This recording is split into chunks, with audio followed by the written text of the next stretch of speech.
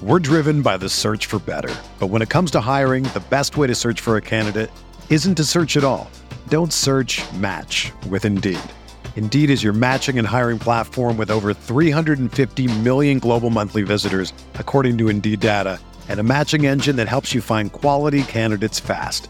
Ditch the busy work. Use Indeed for scheduling, screening, and messaging so you can connect with candidates faster. Leveraging over 140 million qualifications and preferences every day, Indeed's matching engine is constantly learning from your preferences, so the more you use Indeed, the better it gets. Join more than 3.5 million businesses worldwide that use Indeed to hire great talent fast. And listeners of this show will get a $75 sponsored job credit to get your jobs more visibility at Indeed.com/Blue Wire. Just go to Indeed.com/Blue Wire right now and support our show by saying that you heard about Indeed on this podcast. That's Indeed.com/Blue Wire. Terms and conditions apply. Need to hire? You need Indeed. Thank you for listening to this Belly Up Sports Podcast Network product. Some said we go belly up, so we made it our name, and we're still here. This week on the Garage Beers Podcast, it is episode 92, and it is officially the week for the game for the Ohio State University. We've got former Buckeye, former national championship game defensive MVP, Tyvis Powell is joining us here on the Garage Beers Podcast. Come on up the driveway, open up your favorite lawn chair, crack open a cold one, and join us for Garage Beers.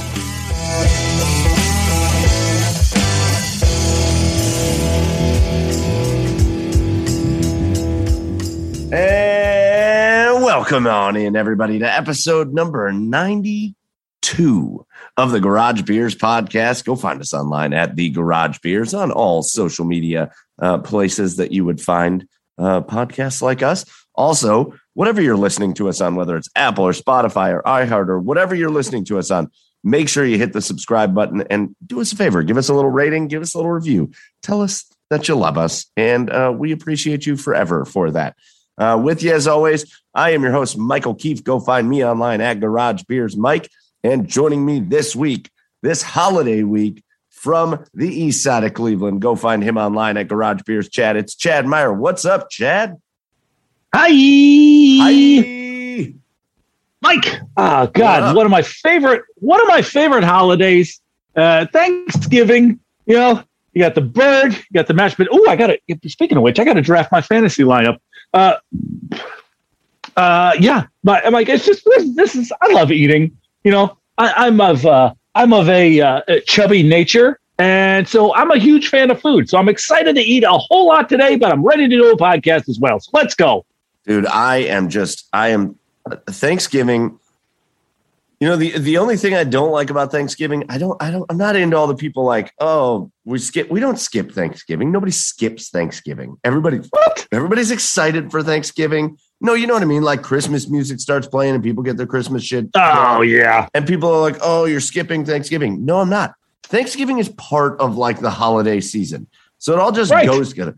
Christmas music on Thanksgiving is fine. You want to know why? Because there's no such thing as Thanksgiving music. There's no It's beginning to look a lot like Thanksgiving. Like that isn't a thing. Turkey Day with boughs of stuffing. I don't fucking know. Yeah. So that's my only thing is like let's not victimize Thanksgiving here. Thanksgiving is not the victim. Everybody loves Thanksgiving. The meal, the food, the friendship, the togetherness, the football, the parade. I don't know about you. Yeah. Do you watch the parade in the morning?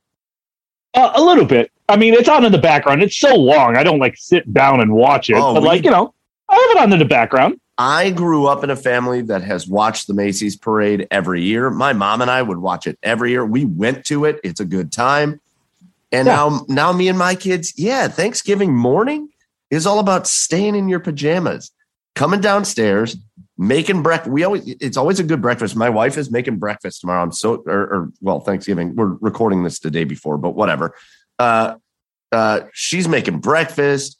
we're going to have just coffee and watch the parade on the couch. That's Thanksgiving is just all day is just a wonderful day. So I'm so excited for it, Chad. I'm so excited. Well, yeah, you get to eat all day. And you get to eat all day. And the key is veteran move here. Veteran advice for Thanksgiving. Eat breakfast. People do this thing where they're like, I'm not going to eat breakfast because I'm going to eat so much later, but then you're not going to be as hungry later because you didn't eat anything. I don't know what it is scientifically about that, but I don't know. Do you feel the same, Chad? Like if you go all day and then you don't eat anything and then you sit down to eat dinner, don't you fill up way faster? Yeah.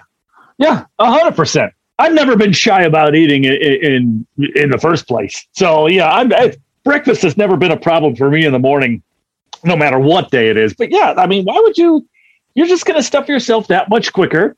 You're going to eat right. Like super fast, like way too fucking quick.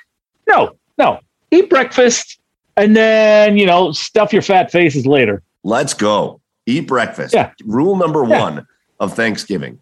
Eat breakfast because you're going to start drinking early in the day. You're going to start drinking early. And then it's going to come time to eat that Thanksgiving meal, which, Thanksgiving meal usually pops off at like 3:00 in the afternoon. It's not like a late dinner thing. Get yourself ready with some breakfast and then eat your Thanksgiving. Right. And pour yourself a coffee and Baileys, and then you're good to go. That sounds so good. Yeah. Chad, so you brought this up. So let's kick it off with this because Joey and I did our fantasy draft. Now you're going to have to this is kind of unfair because I feel like you're just going to tell us your 5 things.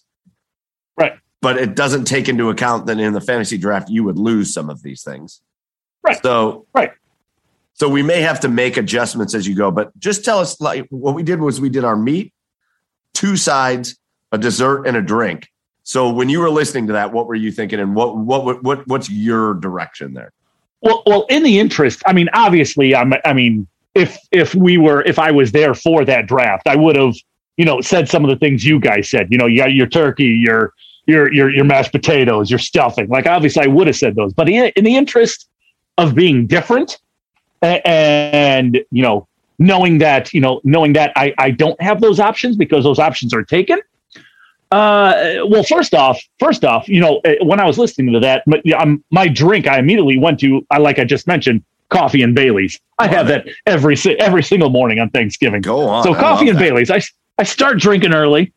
For my meat, I'm going to go garlic and rosemary prime rib. Oh. I know that's more along the lines of a Christmas thing. Damn. But man, I'll tell you what, I smoked a garlic and rosemary prime rib, I think like 2 years ago for Thanksgiving. And, I've done it for the 2 years straight, man. And it is just freaking delicious, my man. That sounds so good. Freaking delicious. So we're doing that. Dessert, I'm going to go, obviously, you took pumpkin pie and Joey took pumpkin roll. And I'm going to go, it's something that my mother-in-law makes every year is peanut butter pie, dude. Oh, yeah. Oh, yeah. Peanut butter pie.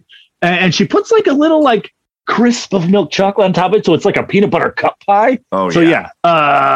Incredible. And then my sides are going to be a little bit off kilter because it's something that's not typical of Thanksgiving, but I've had it every Thanksgiving for the last 8-10 years of my life. Maple bacon Brussels sprouts. Oh, yeah. So a little maple glazed Brussels sprouts, the bacon. And then I'm going to go mashed. Mashed potatoes, one thing, but I've had mashed sweet potatoes for the other thing. So That's where I'm going with my Thanksgiving fantasy draft. Like I said, if I was there for it, I would have taken the other things, like you said, like what you guys said. But that's in the interest of being different. That's what I'm going with. By the way, but in the interest of not being different, as far as turkey, because I'm sure you eat turkey on Thanksgiving, white or dark meat. Oh, dark meat, 100%. I'm with you, 100%. I've never had good white meat turkey, but any Thanksgiving in my entire life. You haven't eaten the right. You have not eaten the right turkey. Pick a side, any side. Now, not in the interest of being different. Pick a side. Mashed potatoes. Love it. Okay. Mashed potatoes. I mean, stuffing is 1B for me. Stuffing is 1B. But mashed potatoes is my numero uno. So Joey took, if I can do this right, Joey took mashed potatoes and stuffing, and then he took Christmas ale as his drink, ham, and a pumpkin roll. I, on the other hand, took turkey, pumpkin pie. I took, what was my other? Oh, I took apple cider with bourbon heated up, which is awesome. Yeah. And then I took sweet potato, like the candied sweet potato, like the sweet potato casserole with the marshmallows on top. And one of my favorite things, the canned cranberry sauce. The only regret that I had is that I should have taken the pumpkin pie there, and I should have went with the stuffing in the second round, because stuffing is my all-time favorite.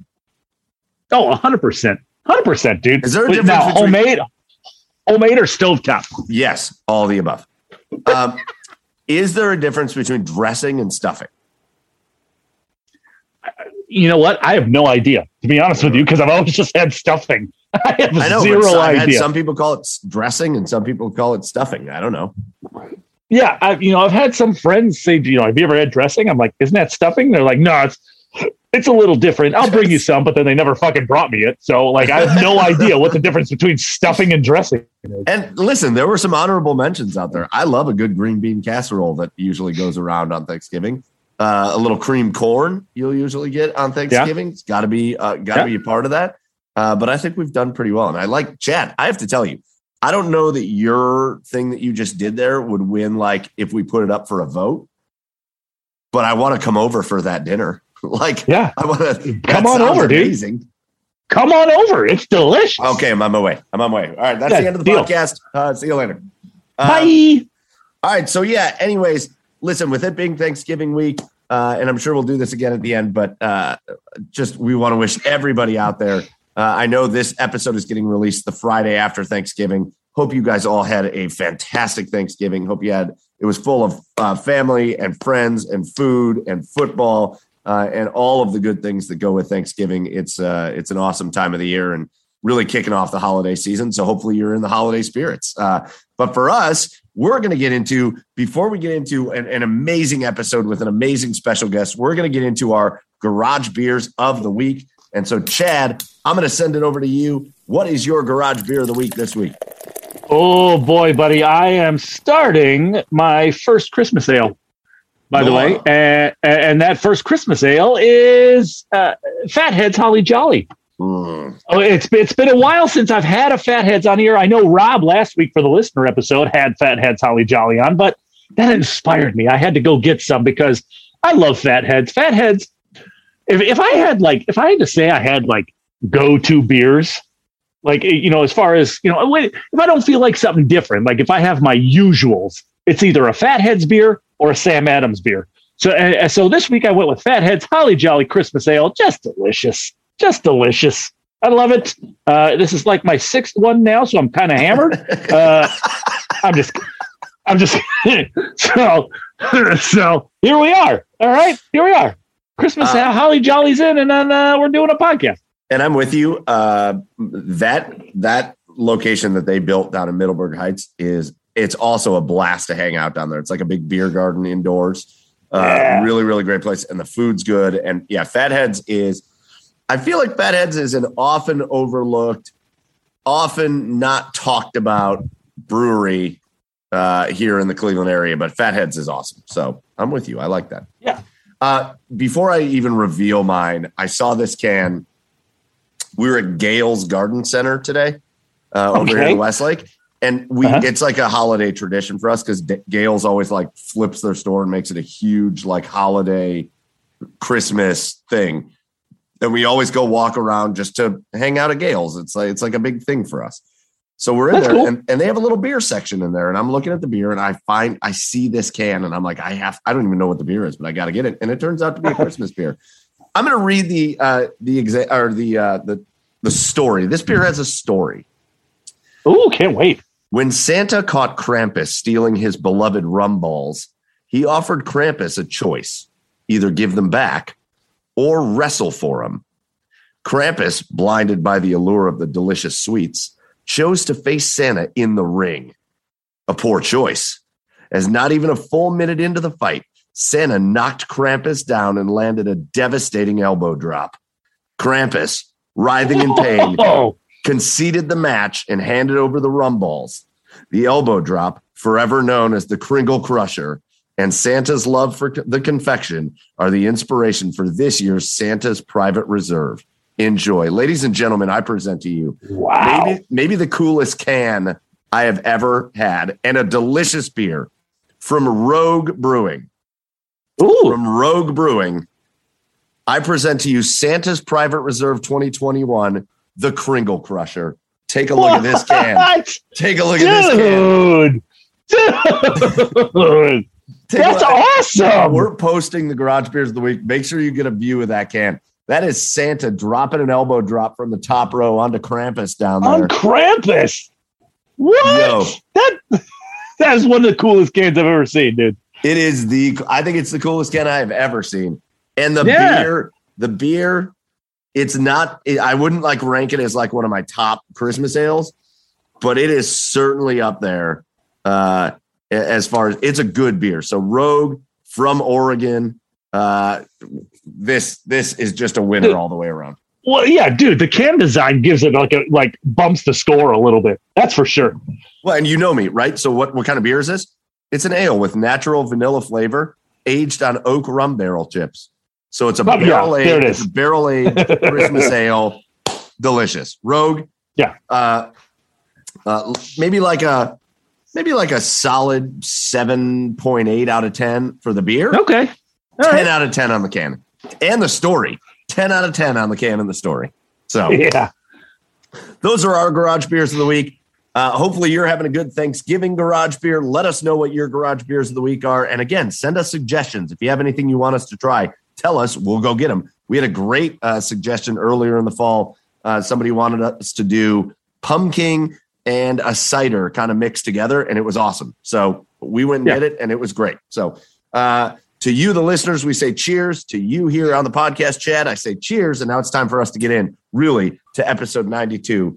And to do that, we're going to kick it straight away. We have an awesome interview here with a former Ohio State national champion. In fact, a defensive MVP from that national championship game when they defeated Oregon, and a guy that has made big play after big play after big play for the Buckeyes, and just a really, really good friend of ours for the second time on the show. Tyvis Powell joins us. So we're going to send it to that interview right now.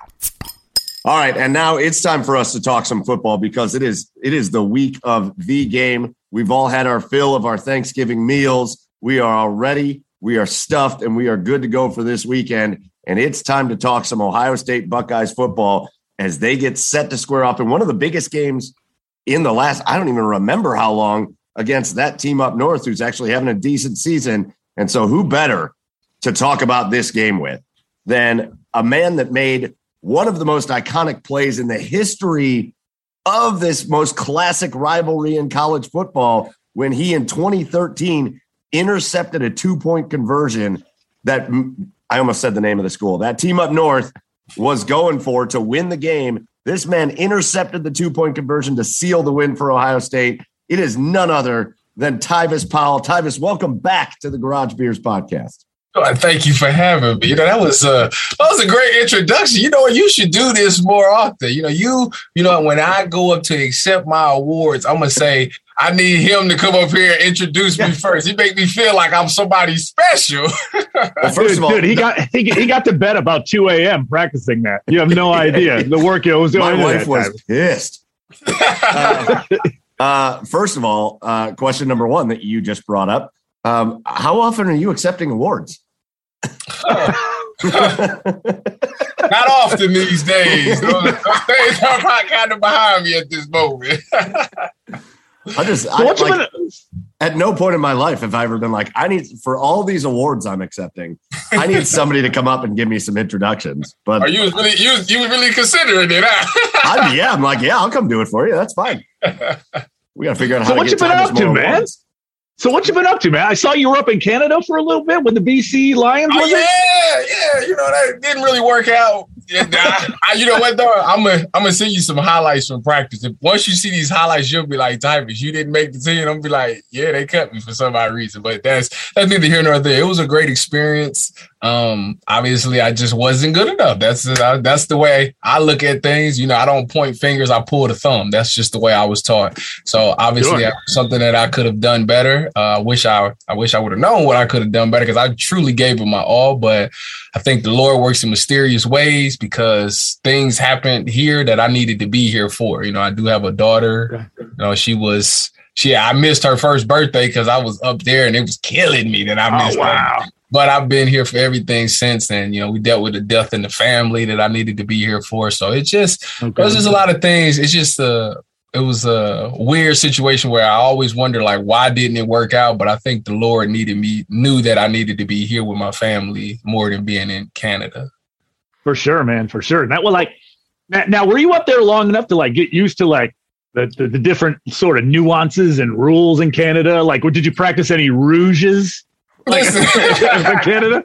Listen, I was up there for the whole training camp, and I definitely can tell you it is different than the American football for sure. That the field is wider and that is real. Like you try to get sideline to sideline and safety there, it's different. But I tell you what, I enjoyed it. It wasn't so much different that it took away fun of the game. But I tell you what, it's a passing league. The running back is really no need there. They're gonna come out and throw the ball. The thing that messed me up is it's only 3 downs opposed to 4 downs. And and the special teams thing is the weirdest thing. Like they was talking about like you could just punt the ball, like a receiver can just punt the ball, and it was to the point where I was like, listen, don't even put me on none of that because I'll mess this up. Right. Yeah, Mike, I don't know if you've heard of this, but it's like called a rouge. Like these guys talked can about it on this podcast before. Punt the ball back and forth to each other like 3 or 4 different times, and if you get tackled in the end zone, it's 1 point. It was like, don't even put me in that situation. I'm a butcher because I don't know nothing about that. My job is to try to get the guy with the ball. That's right. All I got to stop him is on 1st and 2nd down, which is weird, but Tyvis makes a play on 3rd down and just stays out on the field. Yeah, Coach is like, get off. We're done. We did it. I promise you. I'm like, what are you talking about? It's 3rd. This is money down. This is what I need. Yeah. I'm on punt team, Coach. I'm on punt team. Well, listen, I think we've all gone through some of those experiences of just feeling like the universe kind of tells you that you need to be somewhere. I had an experience like that this last year too. And sometimes you just got to listen. So sorry it didn't work out up there. But frankly, the other thing is who wants to be a defensive back when the receivers can get a head start like that anyways? Yeah, you know what? It wasn't as bad as I thought it was going to be. Like the first couple of times it was weird. But like I start feeling like you get the tempo of them. Like you can match, like, all right, he ain't coming off the ball that hard, so he probably ain't running no deep ball. So then you start feeling it. It's a feeling that you get at DB. And I started getting good at it. That's why I really wanted to go in the season to see how I would do because I really thought that I was getting pretty good. Well, they just don't know what they're doing up there in Canada. They don't know what they're doing. I tell you what, the scout that recruited me to come up there, he literally called me after I got released and he basically apologized. He said, Tyvis, I don't know what we're doing. I don't know why they're making this decision because he had prior to me being released, he had sent me a text message saying basically he was like, yeah, I'm going back to go be with my family. You know, it was great seeing you. I'll see you for the first home game and we'll chat. We'll talk about it, blah, blah, blah. So in my mind, I'm like, oh, I pretty much made it to him. I mean, I was starting safety the whole camp. Like the camp was 2 weeks. I was the starter for a week and a half. So it's like, all right, we pretty much solidified, but right. Came down to it. They said, Tyvis, we letting you go. And I'm like, all right, man. I was like, I read an article. Somebody wrote an article up there that was like former Buckeye Tyvis Powell impressing in camp. Like, I was like, oh. And then I was like looking for the stats and I was like, I don't know where they are. No way. I'm gonna see y'all some of these clips that I recorded on my phone. Y'all gonna be like, I'd love to see him because I remember like they broadcast it on Friday nights on ESPN or something. I'm like, oh, BC's coming up. I can't wait to watch Tyvis play. Because I thought you were a shoo-in, man. Listen, everybody in the DB room and on the defense was like, what? It was like, wait, what? They came to my room personally and was like, Tyvis, what? This is a mistake. I was like, hey man, it is what it is. I think we just need to start get Tyvis on the Argonauts. I think that's a team up there. That might be the only team I know. Get Tyvis on the Argonauts so that he can play against BC and just wreck them next year.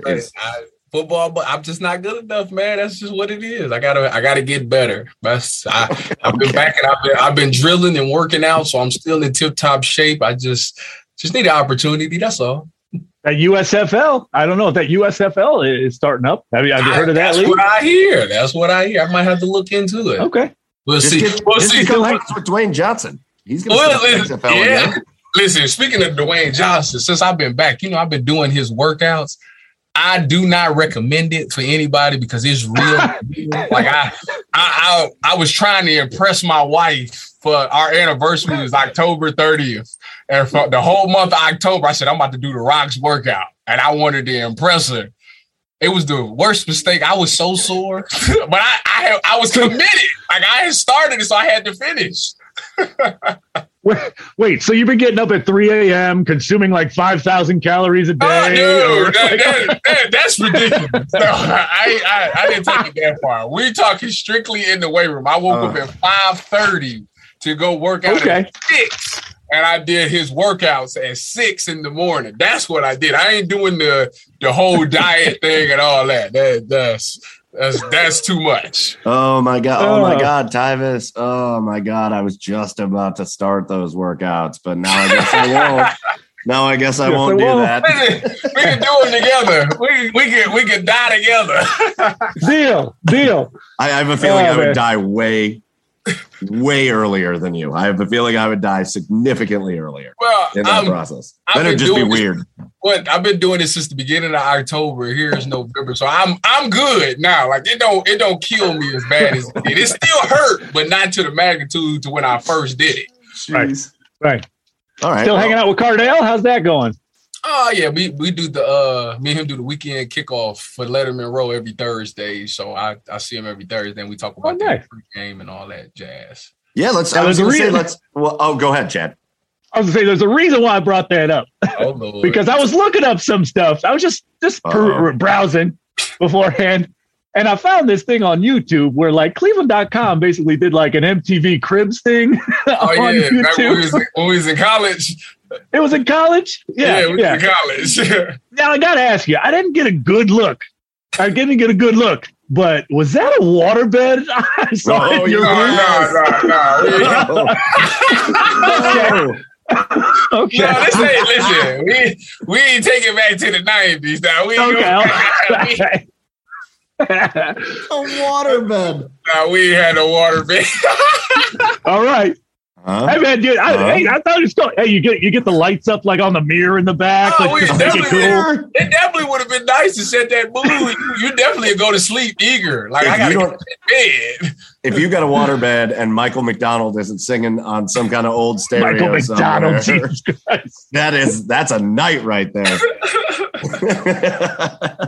Well, good. I'm glad you brought up what you're doing with Letterman's Row with Cardale. Also, Tyvis, you've been in the broadcasting game here a little bit too this year. You've been working at 97.1 The Fan down there, talking some Buckeyes. So, talk about you've been having fun on this side of the mic, doing a little broadcasting, working with 97.1 The Fan down there. You know what? I have been, and it's kind of weird. It was one of those things that after the CFL didn't work out. It's like, I need to do something. Like, I can't just sit at the house all day. I got to find something. And it's like, well, you articulate pretty well. And 97.1 The Fan was gracious enough to give me an opportunity to come out here and do the pregame. They was like, Tyvis, do you want to do these pregames on Saturdays? And I'm like, yeah, sure. But another opportunity happened was 97.1 said, well, will you call high school football games on Fridays? Yes. And do color commentary. And I'm like, I've never done that before. But the thing is, I like to dissect the play and tell people about like when I watch any football game with anybody that's around me, I'd be like, well, yeah, this is such and such did this. This is why this happened like this. And I break it down and explain it. So they like, all my friends is like, you already do that. So you might as well go ahead and try it. And I had a ball at it, y'all. It was really fun.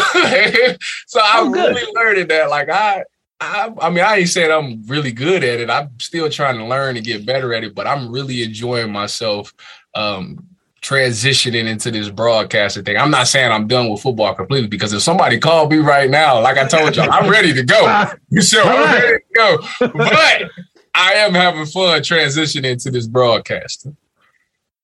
Yeah, Chad and I just wrapped up I think it was my 10th or 11th season of doing high school football up here in Cleveland.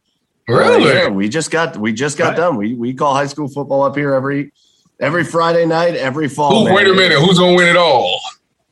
Man, are you talking about Division I? Yes. Because I watched Upper Arlington play, and I said they is really good. Like I said, Upper Arlington I don't even know if they D1 or D2, but whatever they're D1. I said that's a pretty good football team. So I believe Upper Arlington has St. Ed's this week. Yeah, they're playing Ed's. That's a good one. St. Ed's. So I called the St. Ed's game last week, the regional final, St. Ed's and Medina. And Medina's quarterback is the number one quarterback in high school. He's going to Penn State. He's the number one in the nation. Why there, though? And they made him look not good. St. Ed's made it. I mean, they dominated that game. Dominated. It's gonna be good because I'm gonna tell you right now, they got Upper Arlington got this running back name. I think his name is Carson Gleesock, something like that. He is really legit. Like, I don't know if he got any football offers or not, but he needs some. He is legit. Okay. Yeah, and it's different. It'll be similar styles because Medina's kind of like gimmicky. Like they don't line up a running back unless it's a goal line Canadian. Or a short yardage situation. It's very Canadian. 5 wide, empty back. They just let that quarterback go to work. So like against the more traditional team, he threw for almost 5,000 yards this season. That's ridiculous. Yeah. And like 50 touchdowns. That's the air raid offense right there. Why Penn State though? Because James Franklin flew in on a helicopter to one of his games this year. Yeah, and he said, "Please." I need to keep my job. He just signed a 10-year extension. He good. I know. Right. Speaking of huge extensions, what about Michigan State? 10 years? Was it $95 million? I can't believe they went forward with that after he just lost like he did last week. If I was him, I'd have signed it right on the spot. He said, "How much money? Yeah, right? Give me a pen. Right. No, but like from an outside view, don't you think that was like a little preemptive? Like he's only been there like a year and a half. But that's the thing. That's the new trend in college football now. These schools is just coming and plucking coaches away. So it's like, let me lock my guy up. If we like him, we just gonna lock him up for a long time. That's the new thing to do. There's something nice about that, though, right? If you're Michigan State and you feel like he has changed, he's changing the culture and the way things are he's done. done a great job up there. I mean, I'm not gonna take that away from him.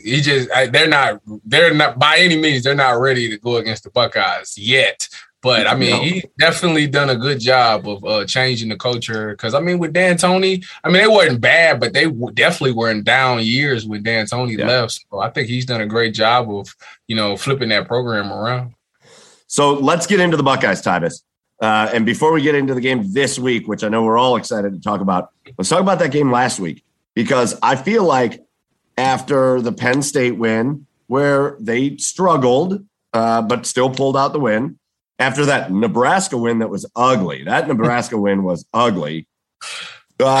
they had a great start to the game against Purdue, but then they, did that thing where they just kind of got through the second half and Purdue made it look closer than it was. Yeah. This last game against Michigan State, that was a statement, right? Like that was all of a sudden, I think a lot of people that were starting to feel a little nervous.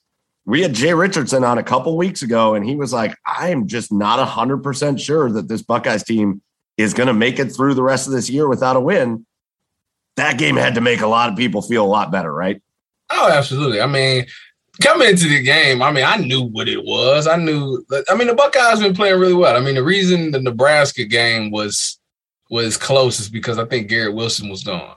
And I think he makes that big of an impact. I think he does. One guy makes that big of an impact. I think he does. Because, I mean, you got to think that's the only game outside of Oregon that the offense kind of struggled a little bit. And Jackson Smith-Njigba had to have a huge game for them to do that. I mean, with Garrett Wilson, it takes the load off of that. Like he don't have to carry. He don't have to go out there and catch all these balls and go for 250 yards in a game or whatever the heck it was, 240 in a game.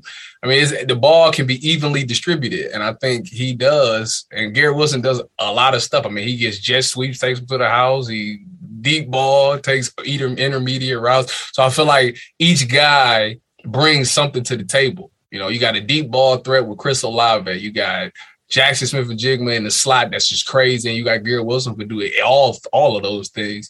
So I think, yeah, he makes that big of a difference, and I think we seen it last week, and we seen it in the Purdue game. I mean, they jumped off, and the league just went crazy. It's like they put the ball in CJ's hands, and he was like, I'm gonna just pick one, whatever. Who wanted this round? Like this series, we're gonna look for one of y'all. We just gonna keep alternating, and it just got ridiculous. What are your thoughts? Let's talk about CJ for a minute, Tyvis. What are your thoughts? I mean, from the guy that started his very first, had his very first start in a college football game this year to now, it seems like from those first 3 weeks to now, just a switch has just like flipped. But it was like a drastic flip of a switch. I mean, he seems to be just firing on all cylinders now. What were your thoughts on his development from how he started the year until now? I mean, it just shows that he's resilient. I mean, you coming into the first game, everybody got to think like this is his first game as a starter at Ohio State. Like the kid is like, 20 years old now. The last time he started a game was in high school. I mean, he sat behind Justin Fields and watched Justin, but he wasn't Justin. And I think that's what everybody's expectations was. They like, you got this high-powered offense. You got these receivers. You got this offensive line. You know, you should just be good. It should just be easy for you to just go out there and do it. And until you get out there and take that first snap and you see those 105,000 fans standing there screaming for you, and it's different. Like practice cannot simulate what the game is like. And he's a young kid. Like this kid is very 20 years old. Like I said, he hasn't played I guess he has played in a college game, but he's never been a starter in a college game. And I think it was just, it took some time for him to get used to it. I mean, he was inexperienced. And I think, as the seasons moved on, the best thing that probably happened to this team was that they lost to Oregon. As crazy as that may sound, because it let them know that, you know, you can lose. You're not just because you go to Ohio State, that don't mean that team's just going to lay down for you. You know, you got to come out here, put the work in and grind. And I think this team really buckled down, started focusing again.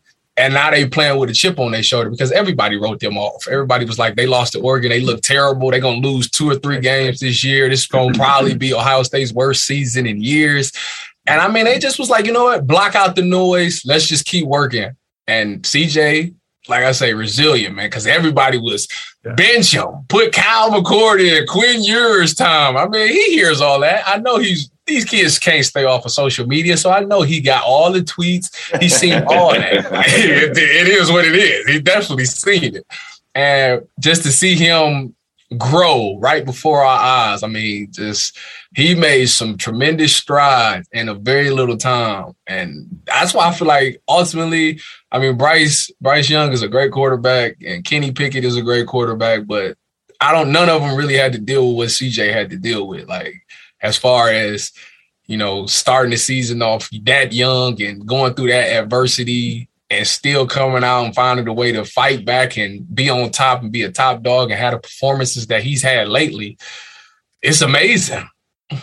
But and we talked about, like, it wasn't the normal starting point for a college quarterback, right? At Ohio State, we're used to watching Ohio State Buckeyes teams start the year with a MAC school, Akron, whatever. Ball State, whatever, and then maybe like a Tulsa up front, like right. or like, I don't know, it was like Oregon State a couple years ago, but okay, Oregon State's fine, but it's still like not right. It ain't nobody that you need to be clicking on all cylinders for, right? But when you start the year with a road game at Minnesota, who Minnesota came into this season, at least, as a team that everybody thought was going to have aspirations to be in the Big Ten title game, especially before that running back went down.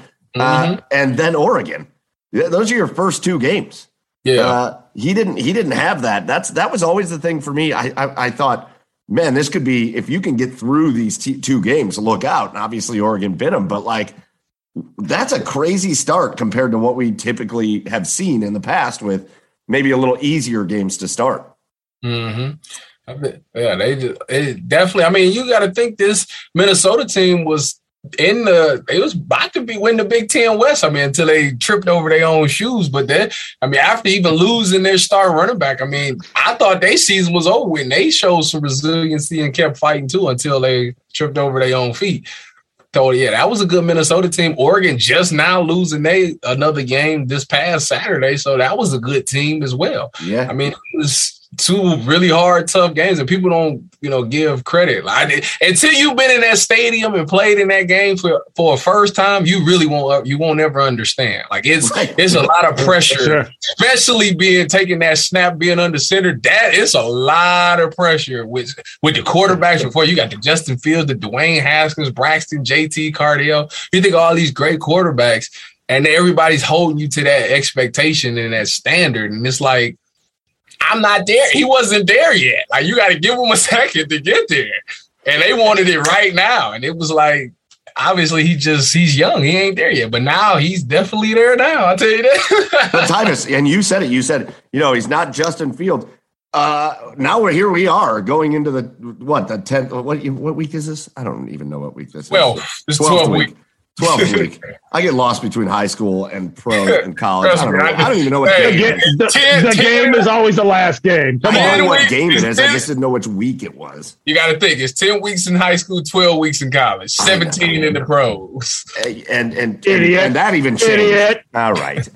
Chad, you suck. But you said he's not. He's not coming in. He's not Justin Fields. And then you look at his stats. And through 11 weeks, the guy's thrown for 3,500 yards, 36 touchdowns, and 5 interceptions. I mean, that's right up there with all those good quarterbacks that you've listed before.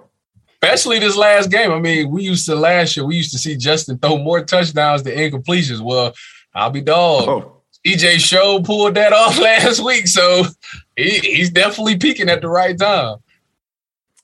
So they absolutely smoked Michigan State. The defense finally looked as good as everybody kind of hoped it could look in that game against Michigan State. The defense was rock solid. They let nothing get by against not an outstanding Michigan State offense, but an offense with like the number one running back in the country. Yes. And they never really let him get off. They look good. You smoke Michigan State. And so here you are. Here we are, everybody. Week 12, and it's the game. And the Buckeyes are traveling over to Ann Arbor and separating the Buckeyes from the Big Ten title game are those Wolverines up north there. And, man, how do you feel about it? Like, I'm one of those guys that, like, I love when Michigan loses. I'm going to say the name because I just can't talk about them and not say it. So if you're a Buckeyes fan and you're like, oh, don't say the name, I'm just stop it. All the weeks say the name, you pick this one. Now, what do you want me to do? It's hard to not talk about the name when you're talking about the game. In my mind, it's so instilled in me that I haven't called them that in so long. I'll do my best. I'll do my best. All right, so the Buckeyes and the team up north. There you go. I love when they lose, especially when they lose to a team they shouldn't, like when they have trouble with Rutgers or whatever. But at the same time, is this better? Is it better when they're actually good and then you get to this point of the year and it's not the 11-0 or 10-1 Ohio State Buckeyes against the 5-5 or 5-6 that team up north? Is this better? Do you like this better?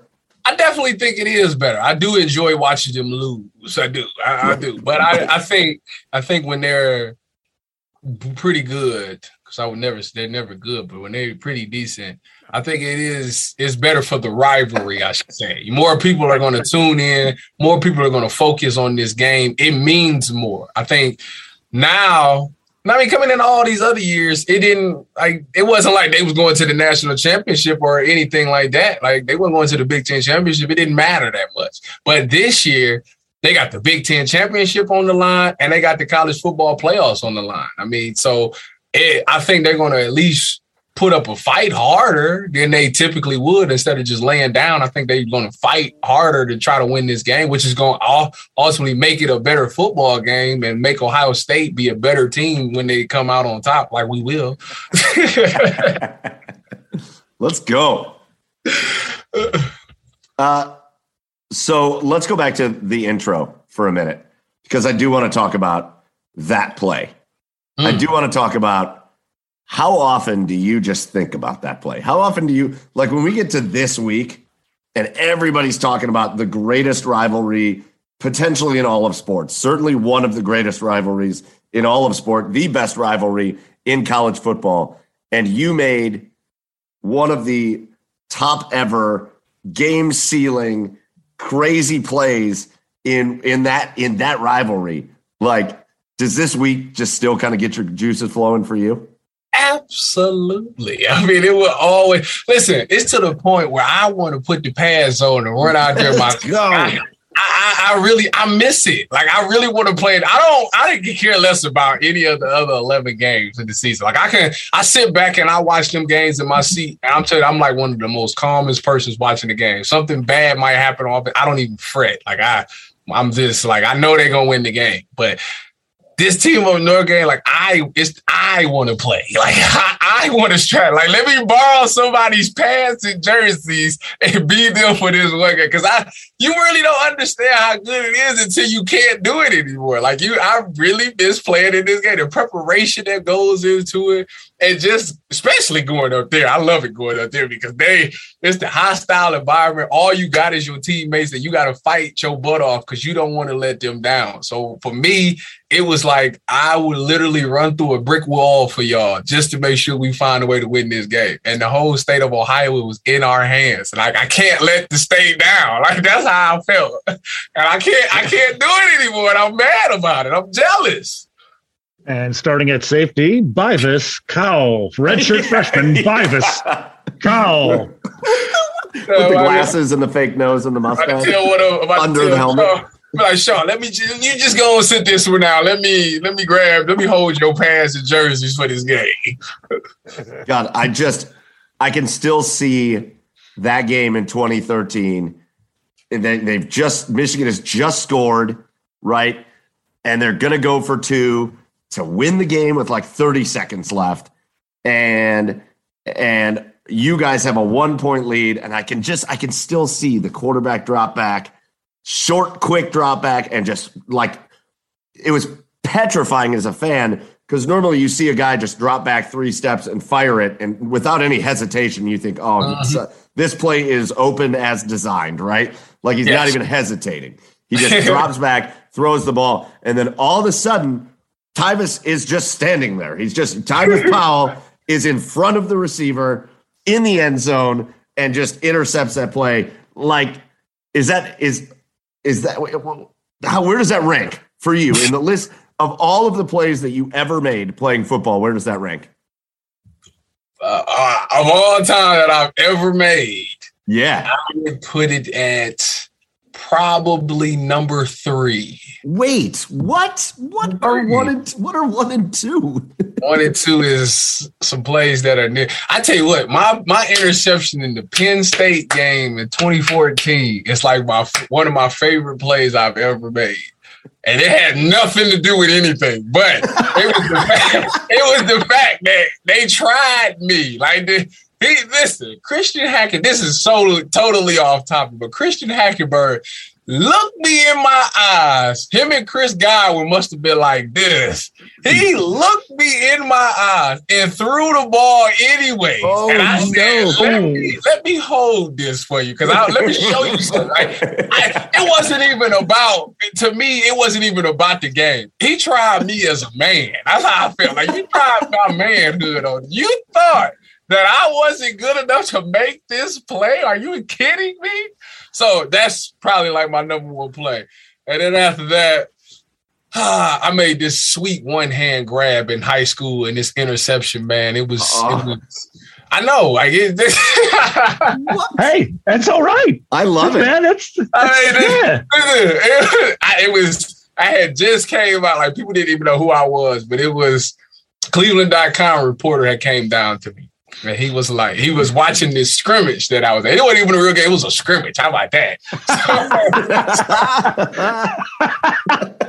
So he was looking at me. He had been following me and following my story and stuff. And he's just like, Tyvis, like, I don't understand how you're not a 4-star, maybe even a 5-star type athlete. He said, how are you only like a 2/3-star? He said, like, I watched you and you are a really good player. I'm like, I don't do camps and I don't do none of that stuff. So like, I don't know how these people judge the people. I don't know. I'm not really known like that. So that's probably why. So he stays and he's watching the scrimmage, and they end up throwing. I can't remember who he was playing. I think it was Holy Name, maybe. I don't remember who it was, but they threw this ball, and I literally I was at corner, and like the guy, one of the receivers had fell down in front of me and like tripped me up. And like somehow, some way, I just like jumped and threw the hand up like this and picked it with one hand. It was sweet. Oh my goodness, it was sweet. It was one of the sweetest catches I ever made in my life. So that's number 2. Now number 3 is this play that we talking about right now. Now that play was. I always have to give a shout out to Coach Combs because Coach Combs was the one who kind of told me that this play was coming. They had came out in the formation. They sent I can't remember his name. I think his name like Delino, whatever his name was. Who cares? Yeah, somebody. They sent them in motion and we called a timeout. And they was like, we got to the sideline. Coach Combs was like, Tyvis, this is the 2-point play we ran in practice. You've seen it. You know what to do. Only you can make this play. So I'm like, I remember what you're talking about. Gotcha. I remember this play. Gotcha. So they come out, and this how you know they're not a good team. Who cares goes in motion. Right here. This is what I'm about to tell you. Lets me know that they were a terrible team. We come out of the timeout, and they run the exact same play.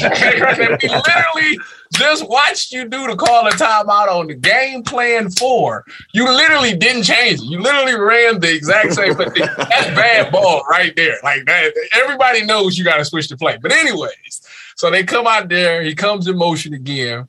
And the first receiver, they come out in a bunch.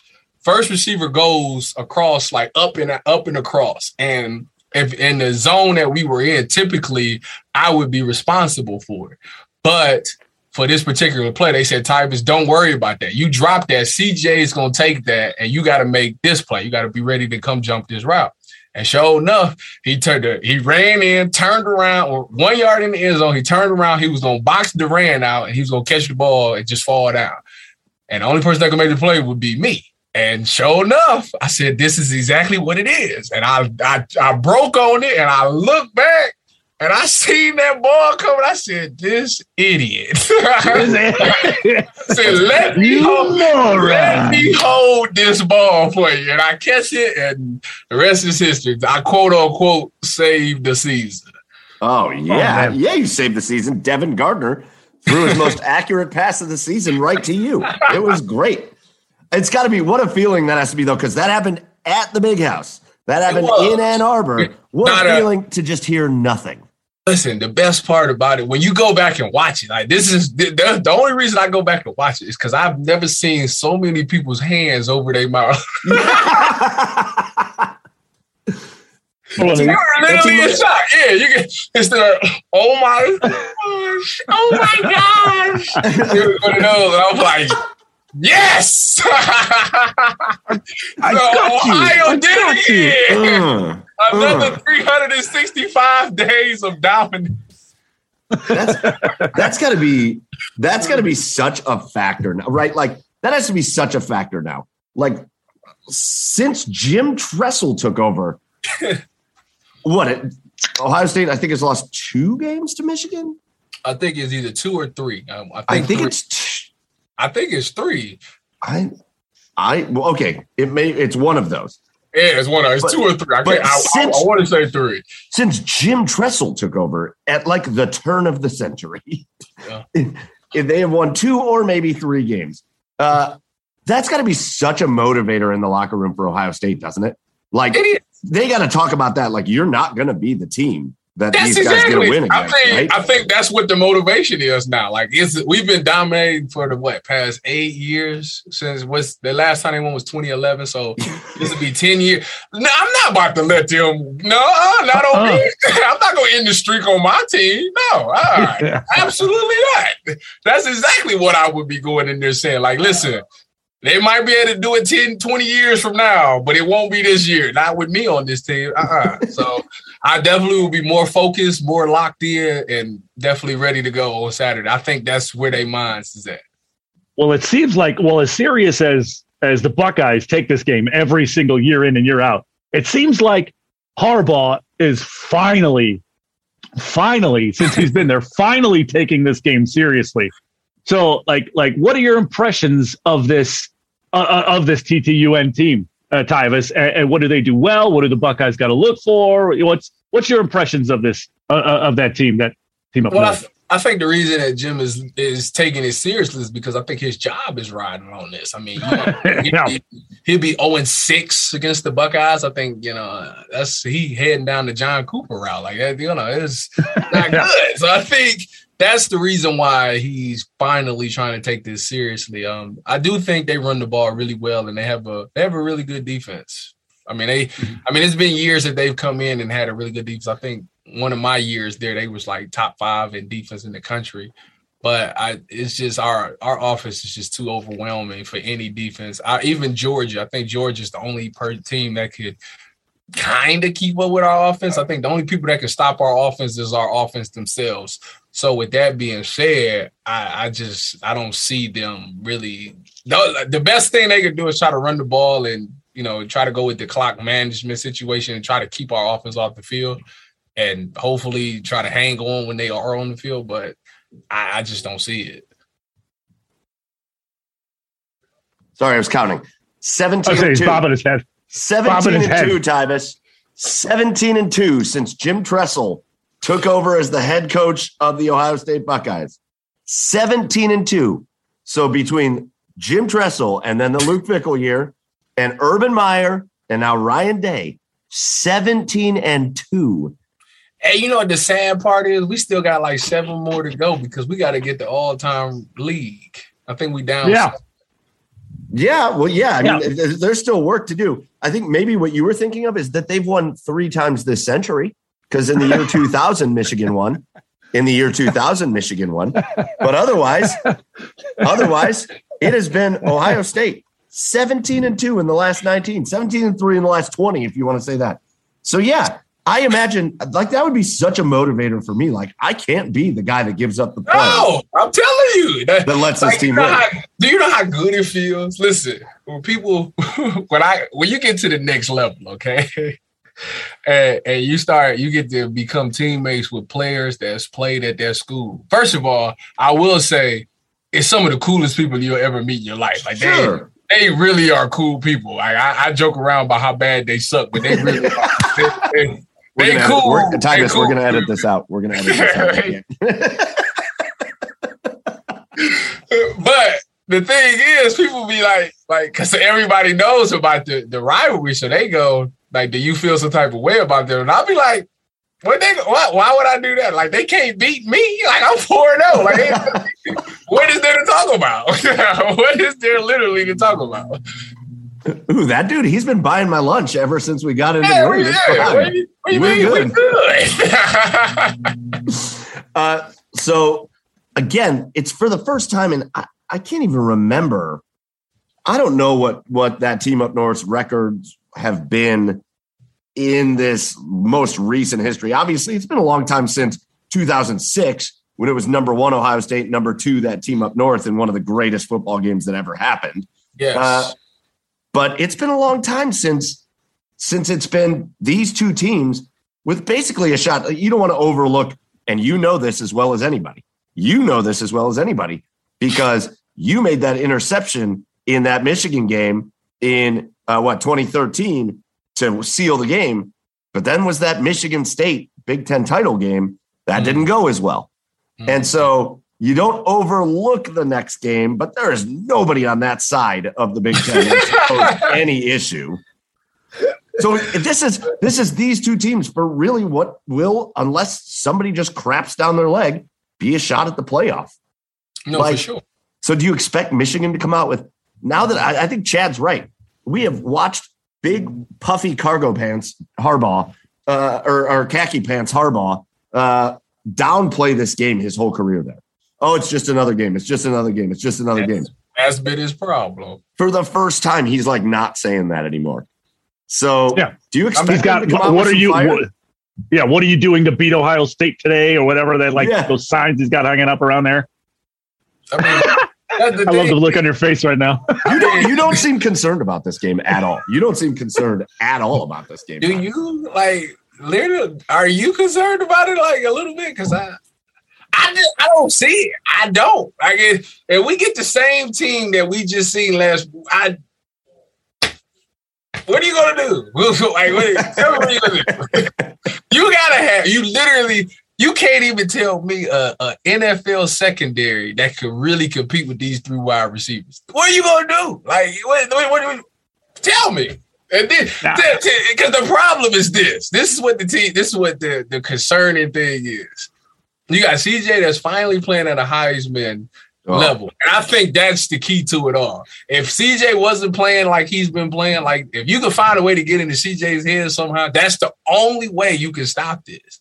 Because you got an offensive line as of the past 2-3 weeks that's really took pride in trying to run the football, and it's becoming successful. They're able to run the ball now. Big thing. You got a freshman named Travion Henderson, who not only is great at running the ball, but can catch the ball out the backfield and make things happen. Then you got three receivers who got, I don't know how they're not even on the Biletnikoff list. So they already mad about that. That's another thing that they probably upset about. So they still got a lot to prove to the world. What are you gonna do? So you gonna game plan for the pass and then give up the run? You gonna try to stop the run? Now you got to worry about this pass. Like you can't, because it's not like you gonna stop all three. Like there's no way. I think the key is go to the other side of the ball for a minute, because I was just about to bring that up. All right. Well, you know what? You bring it up, Chad. You bring it up. Well, no, that's what I was going to say. This, as we talked about the transition CJ made this year, the defense as well went through a transition as well. Tyvis, young, inexperienced, especially in the back half of it, just needed to grow. They're continuing to grow throughout the season. I don't know. We talked to Mike talked to Jay Richardson a couple of weeks ago. He seemed to think that he wasn't so confident in the defense that they wouldn't, give up, that they wouldn't give up points, that they wouldn't, make enough stops for this offense that wouldn't cause this Buckeye team with another loss. So this defense, they got some work to do, don't you think? This Saturday, I should say this Saturday, not like continuing development. I'm saying they have work to do. I mean, I'm not going to sit here and tell you that I think they're the best defense in the world. No, I'm not going to say that. No. But do you know that they they either tied or lead the nation in sacks per game? Did you know that? I did not. No, I did not know that. They're like the number one. It doesn't feel like it. So I know. I said the same thing. But they definitely are like, if they not number one, they tied for first place with like most sacks in the season. That's for one. So the pass rush that wasn't there at the end of the season is there. That's one. Two, I mean, we got a lot of touchdowns in the back end. I mean, a lot of defensive touchdowns. I wish they'd go back to doing it. It was to a point where I think they got to 4 weeks straight where they had some type of pick six going on. So that's there. And lastly, I mean, I just told you the team up north likes to run the ball.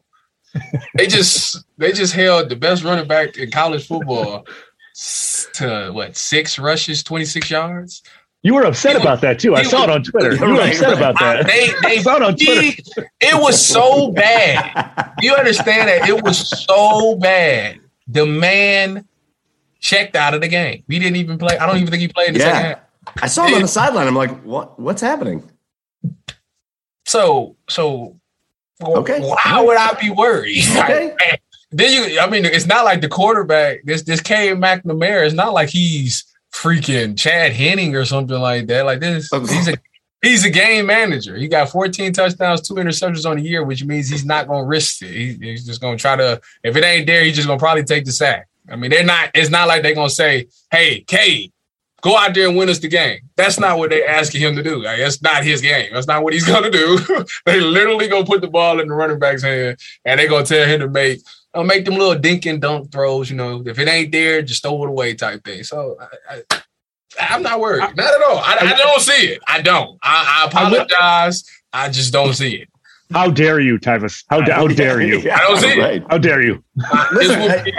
I truly believe this will be Jim Harbaugh's last year at the team up north, unfortunately. Unfortunately, I think for all of us. I wonder what it looks like depending on where you live, right? Like maybe if you're from Columbus, or like we're all Cleveland guys, right? I'm glad we brought up Bedford High School, your high school where you played football. I've called a couple games at Bedford High School. Did you? Sweet little setup they got. Somebody say good stadium, ain't it nice? That press box is legit. That's like a pro press box. I'm glad we were able to get. I'm just wondering if like maybe because we're from Cleveland, we just have that like, how are we going to F this up? And like that, because that's what our teams do up here. Like how? Oh, hey, we're supposed to win this. So I feel like every time I watch the Buckeyes, it's just this out of body experience where I'm like, I'm normally watching my teams being like, please don't mess this up. Please don't mess this up. And then the Buckeyes will come out and just like lay it on somebody and be like, wait, they're not going to mess this up. Is this how this goes? Is this how they're not going to do it? I mean, that's kind of what's expected. Like, listen, us being from Cleveland, it's like it's a thriller every time we play because you just never know. We did have some good teams that just went out there and just laid eggs. And we don't have no explanation for what happened. It just happened. But it's like the most consistent team in Ohio is the Buckeyes. You turn that TV on every Saturday, and it's like, it's not about if they're going to win, it's about how much they're gonna win by. Right. And we be upset. We upset if they win by 3 points. When we should have blew them out. Like that's what we get mad. Our arguments with the Buckeyes is not if they win or lose. It's about how much they win by. Think about that. Right. Like, yeah. So when it comes to this, it's like listen. I understand the program. I've been there. Like I understand the severity of this game and how serious the players is going to treat this game. This will be a lot of Buckeyes' last time in this game. On top of that, when you playing, you're not playing for you. You playing for the state of Ohio.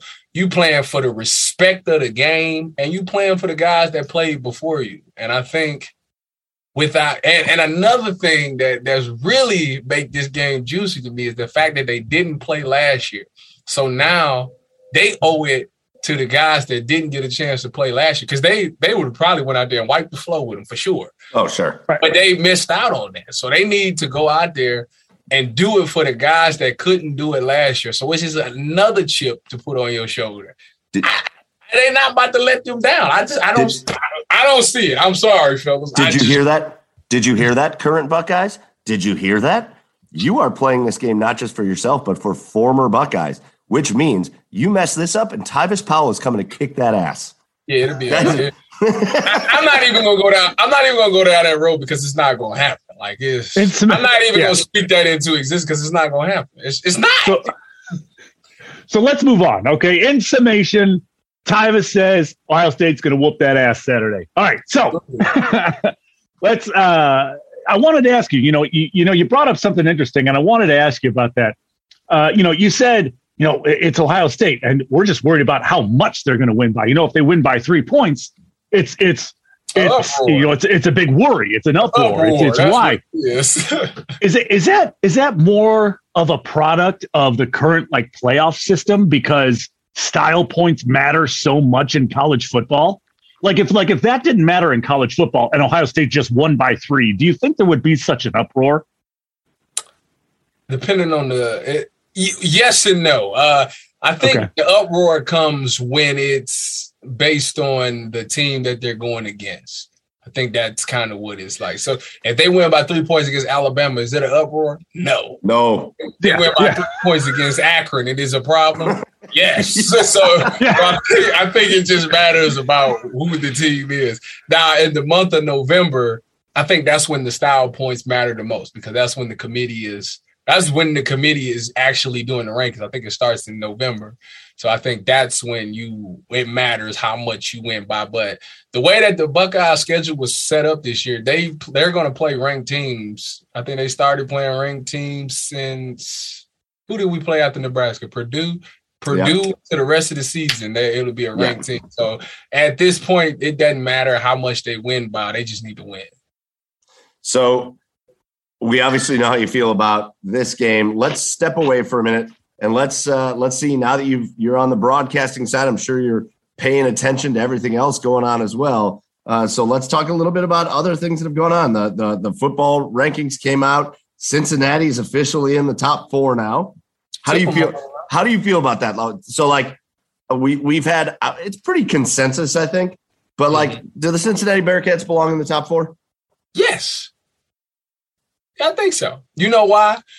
All right, so I keep telling everybody, last year, Cincinnati was a pretty good team. And in the bowl game, the CFP put them against Georgia. Yes. And I think the reason it was probably overlooked by the world, but it wasn't to me. I think the reason that they did that is because they wanted to see if the Cincinnati team could compete with the SEC or the Big Ten or the ACC. Like this would be our real test. Like if Georgia go out there and smoke them, who cares? It's not like this is the top 4. Like who cares? That's what we should we guessed that's probably what's going to happen. Well, Cincinnati actually had the game won until a little time management situation happened with about 5 minutes left, and they kind of just tricked the game off. So with that being said, I think that they did a great job of competing with Georgia. I mean, I only lost by a touchdown, maybe something like that. Yeah.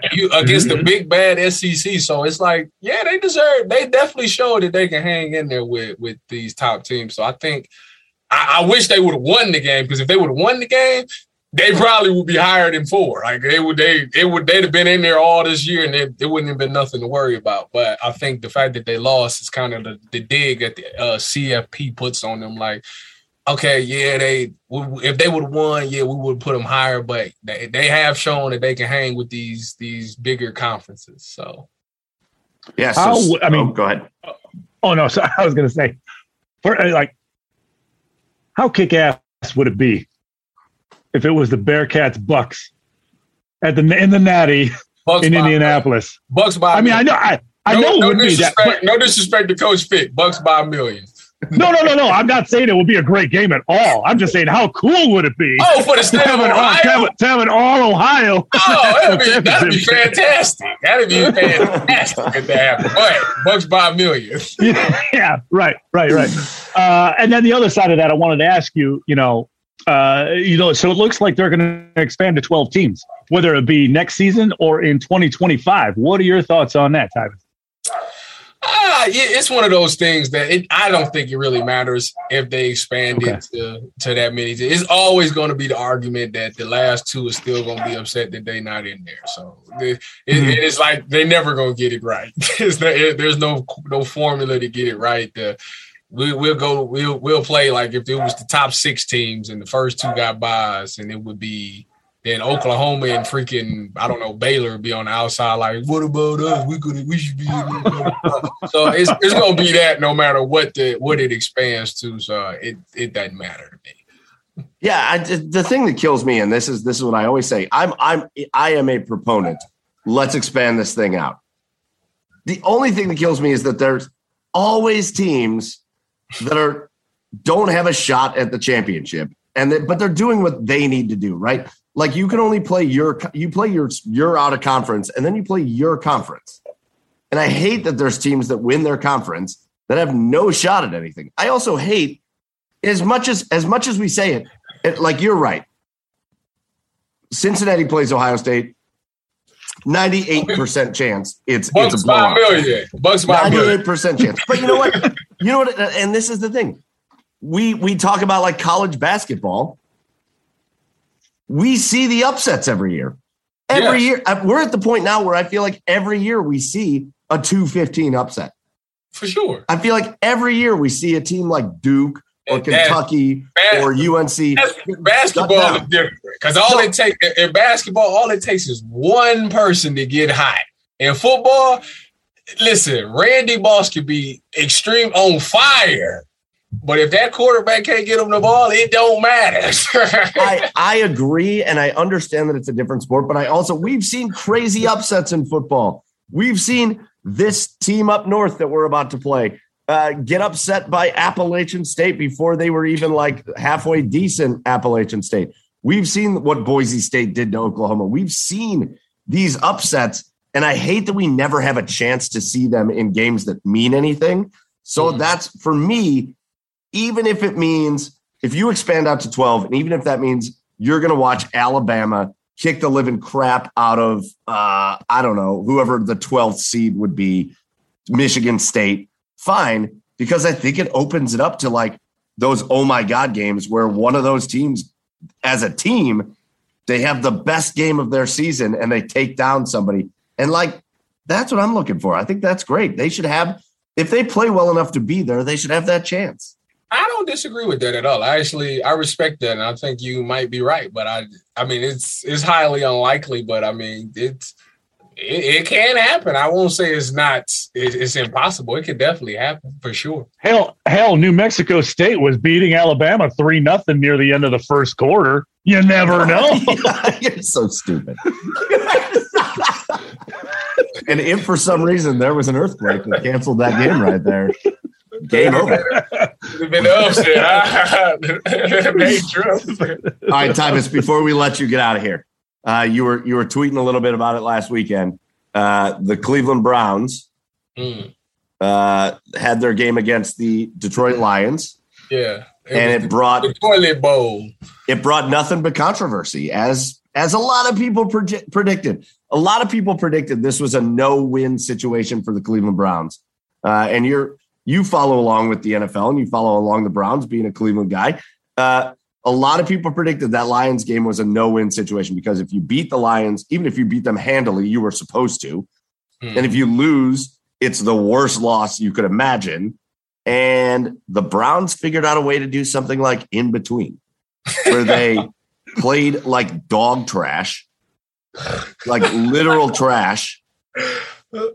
And they still got the win, but you're getting booed at home all of a sudden. Yeah. What the hell happened this season? What happened this season? I think it all started with, it's just injuries, man. It's been injuries and COVID. I mean, as far as the Odell thing goes, I mean, that's just, you know what that is? That's if he want to be mad at somebody, I wouldn't be mad at Baker. Now the Minnesota game is the only game I will say Baker was tripping. I don't know what he was doing. He literally couldn't get him the ball in the Minnesota game. I know. Now that was Bake's fault.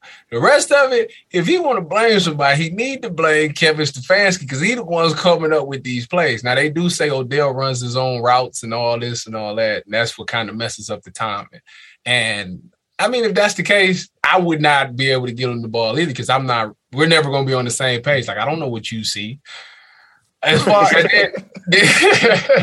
then, I mean, we a run first team. I mean, like we got two running backs that we broke the bank for. So I mean, we're gonna make sure that they get the ball. And, you know, Kareem getting hurt and being out for extended time. Then we had Nick Chubb get COVID and he missed some games because of injury. So injuries played a part in it. Bake's not 100%. He's never going to be 100% this season. And I don't know if he's 50%. It's to the point where it's like, I think it's like the Browns have to make a decision. Do we keep him in there and let him keep being this tough guy and tough it out? Like we are, as fans, we understand that, Baker, you're a tough guy. We get that. Yes, we know. We understand that. But it's like you're hurting the team. you're hurting the team because you can't make the passes and you can't plan off of it and blah blah blah. Like, and I get it because he want to get his money. Like he want to go out there and show that he can be the leader of his team and he wants to break the bank and get that big deal. But it's like you putting bad tape out there now, and it's like, how are we going to justify paying you this money if you ain't producing for us? Like, as a fan base, they're going to be like, everybody going to be like, why would y'all give him all that money and his stats was this last year? Because I always view the game of football like this as far as injuries go. If you say to yourself, I'm good enough to strap that helmet on, put them shoulder pads on, and go jog out on that field, ain't nobody hearing that injured stuff. Like that, you can't use that as no excuse. Because if you hurt, you shouldn't be playing. Like that, flat out what it is. If you healthy enough to go jog out there, ain't too many people really hearing that I'm hurt stuff. So I think Make needs to give himself some rest. I think the Browns should just give him some rest. And I mean, Case Keenum is more than qualified to go out there and get it done for a couple of weeks. I mean, it ain't got to be a permanent thing. We just trying to get him some rest to heal up a little bit because we get to the playoffs, we definitely going to need you. And if you too banged up to play in the playoffs because you've been trying to tough it out the whole season, it's going to be a very shortened season. So I think that's just where the Browns are right now. But the funny thing, go ahead, Chad. No, I was going to say, thank you for saying that, because there's a difference between, like, in a city like Cleveland, obviously we appreciate the toughness. Absolutely. But there's a point where between toughness, showing your toughness, and being stubborn. And right now with him hurting the team, he's being stubborn, I think. Don't you think?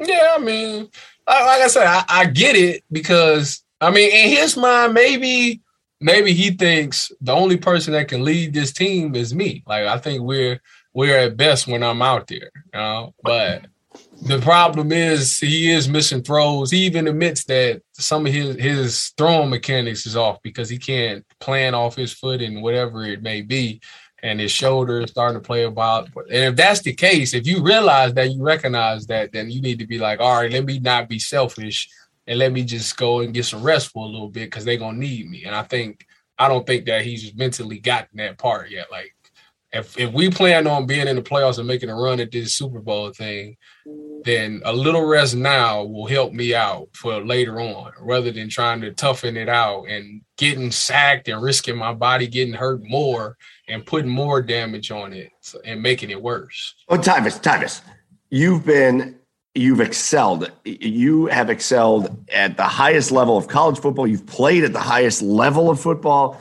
You are one of the few people that has played at a level at what you have played at. I mean, here's the thing. It's easy to talk about this.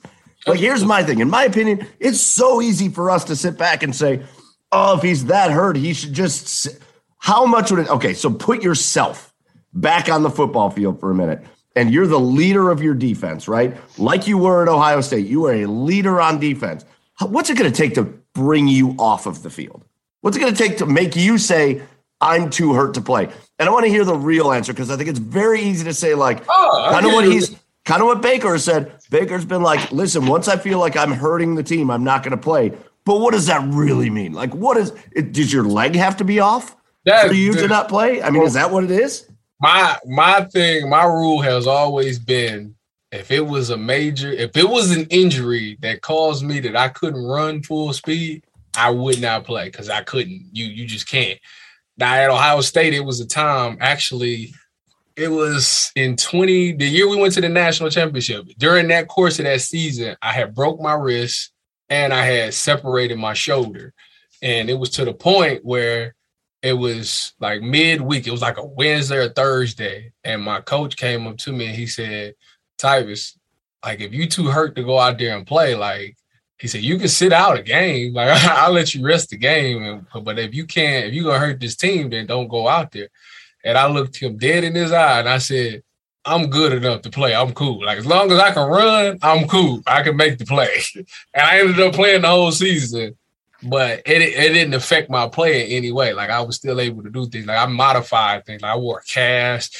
I got a shot in my shoulder and I wore a pad over my shoulder. So it was like things to modify. But it didn't affect me running to the ball or my ability to make plays. With Baker, it's actually affecting his ability to make throws. Like as a quarterback, you can't throw the ball and you selling passes and shorten the ball. I mean, it's sometimes that he's actually putting the ball on the money. So it's like, that's why I think that's why he's in that dilemma right there. Like I can make some throws some of the times, but I can't make them all the time. Like it's some that are getting away.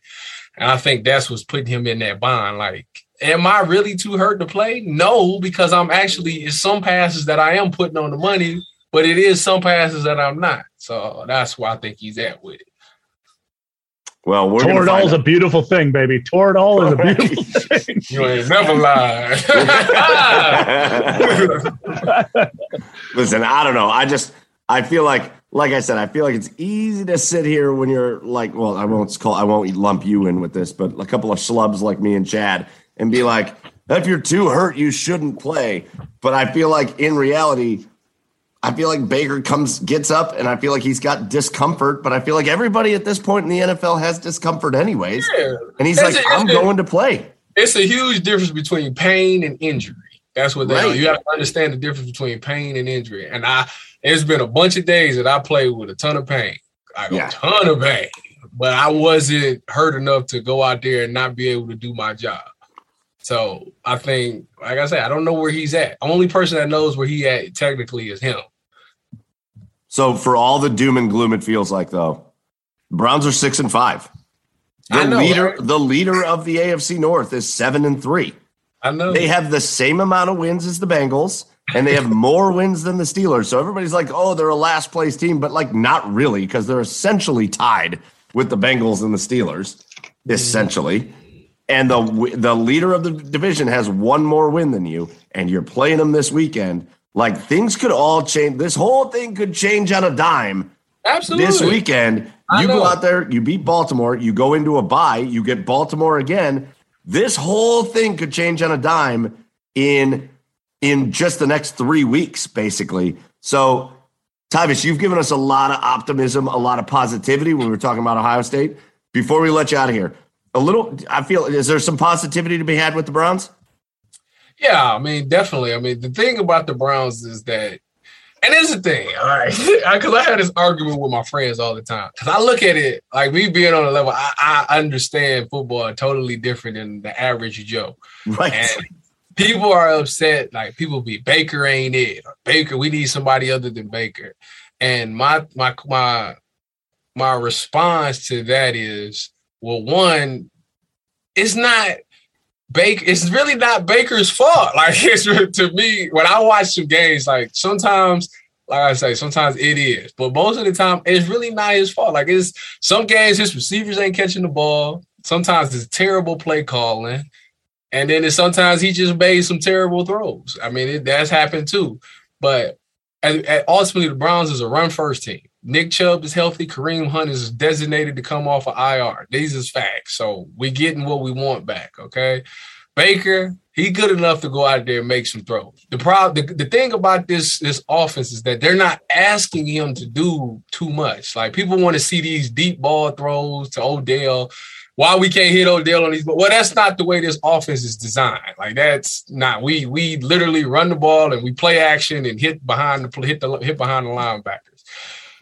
So I think if the defense if Joe Woods continues to send blitzes instead of sitting back in this cover 3 all the time, I think we'll be all right. I think he's starting to kind of figure it out. I mean, it's some games that he's called that's been outstanding games, and then it's been games where it's like, bro, what are you doing? So it depends on what we get from Joe Woods on the defensive play caller, but I think he's going to trend in the right direction. And I just, like I say, with the running backs coming back, I think everything will be all right, as long as they just got to block out the noise. And that's the hard part in this profession, is so many people that got so many opinions, but you there with them. Only the people on the team is there with each other every day. So you know the real, you know everything that's going on. And it's up to you guys to really figure this thing out. And I think the Browns, they did it last year, and I think they can do it again this year. So I'm very optimistic moving forward. Definitely think that they can sneak in and get that playoff spot. All right, let's go. That's what we need to hear. After a couple weeks of negativity, that's what we need to hear. Tyvis Powell, man, we're going to let you out of here. That was awesome, as we expected. If you want to hear more of Tyvis, Letterman Row. You can hear Tyvis on Letterman Row. Go look that up. You want to, if you're in Columbus, or if you have, what is it, the Odyssey app now, I think does all the fan stuff. Something like that. So the Odyssey app. You can go on there, go on the website, you click it on the website. Listen here. But 97.1 The Fan. You can hear Tyvis on 97.1 The Fan out of Columbus. And if you want just some good, entertaining, in-depth looks at things, get over to Twitter. @1Tyvis is his Twitter handle. Go follow him. Tyvis Powell, man, a great friend to us, a good friend to the podcast. Your second appearance here, and I can assure you that it will not be the last time we ask you, Tyvis. Thank you very much for jumping on with us. Thank y'all for allowing me to come on and talk some ball, man. It felt good to get some things off my chest, relive days, talk about some Browns. I haven't done that in a while. I mean, even though I argue with my friends, the first time I actually was able to talk about it on a podcast and talk to the world about it and my views. So I appreciate y'all for allowing me to do that. Man, and then the 90s waterbed, we got that cleared up. And then, okay. The waterbed's coming back in style. Is it, Tyvis?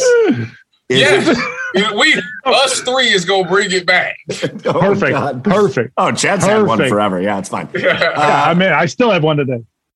Tyvis, real quick before you go, quick score prediction, Ohio State, Michigan. Sorry, I meant to ask this earlier. 101-17. Love that. Hit it with an OH. Hit it with an OH.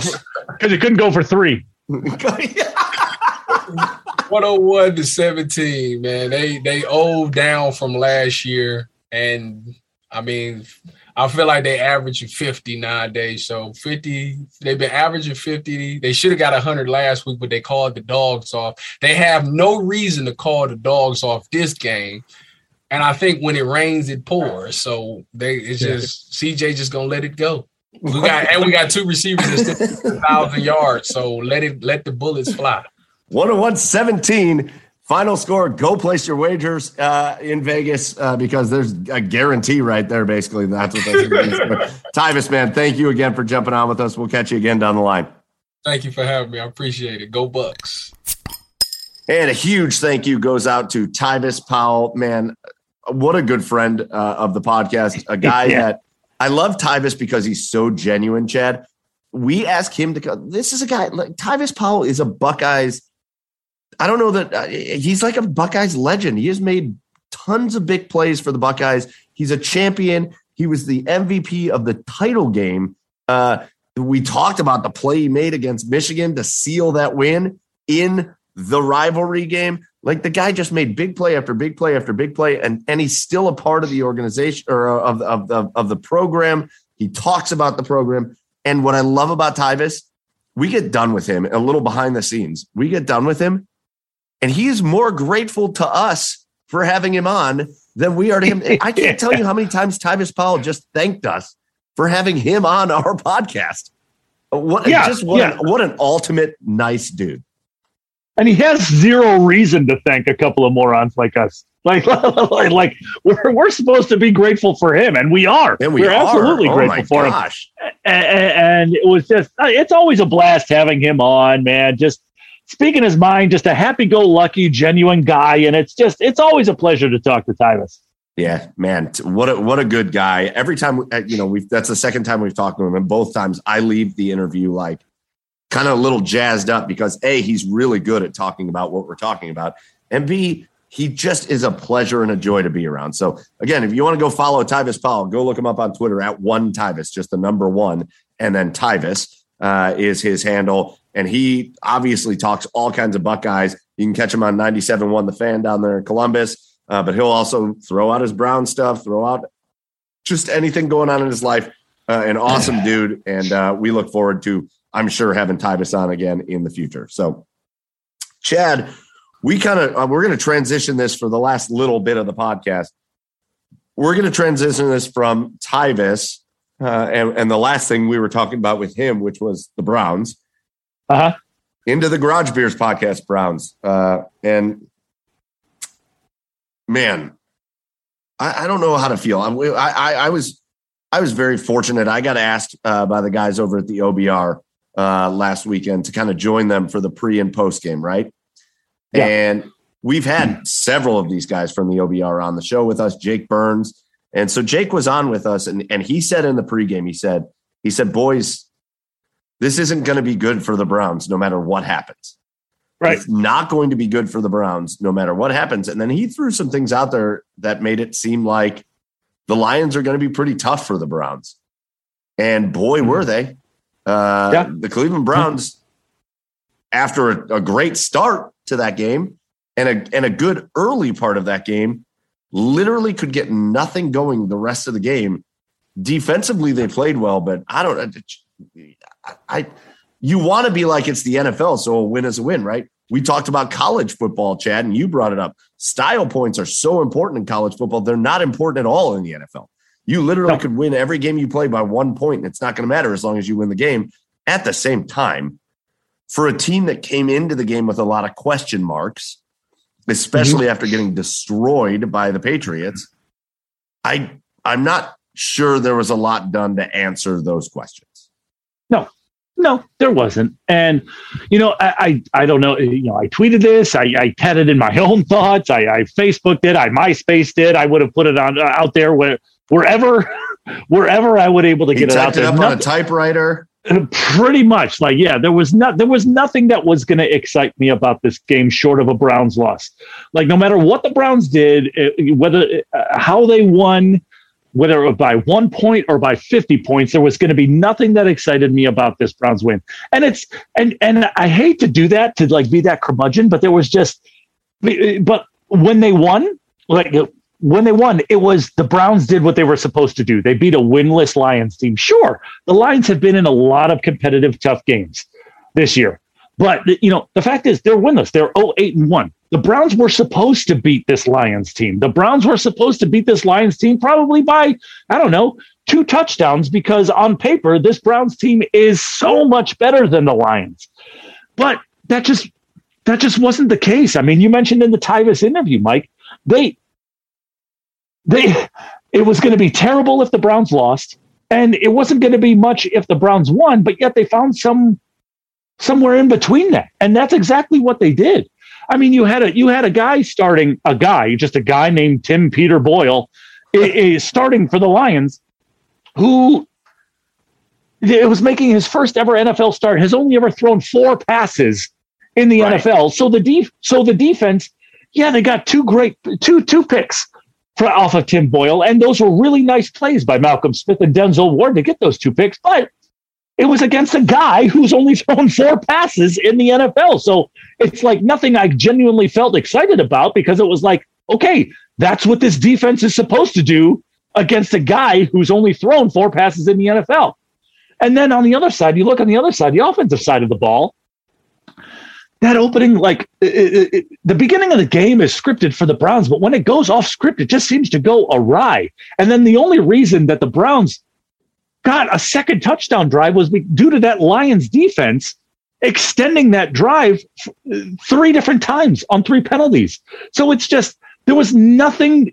I came away from that game, Mike, not feeling anything except for the offense. The offense was stagnant again, just like in the Patriots game. So there was just nothing I could take away from that game that made me feel better about the rest of the season going forward. So I'm gonna change it a little bit, because that's how I felt really at first, and until recently, it's kind of how I felt, was just kind of nothing.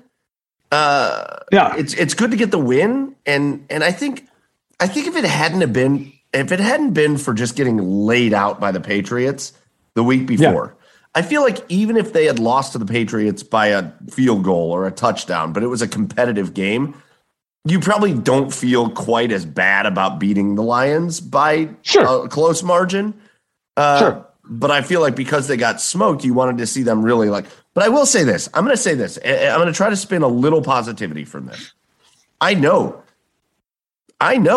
that we all wanted them to beat the Lions by a ton. I know we wanted them to show the winless team who's boss.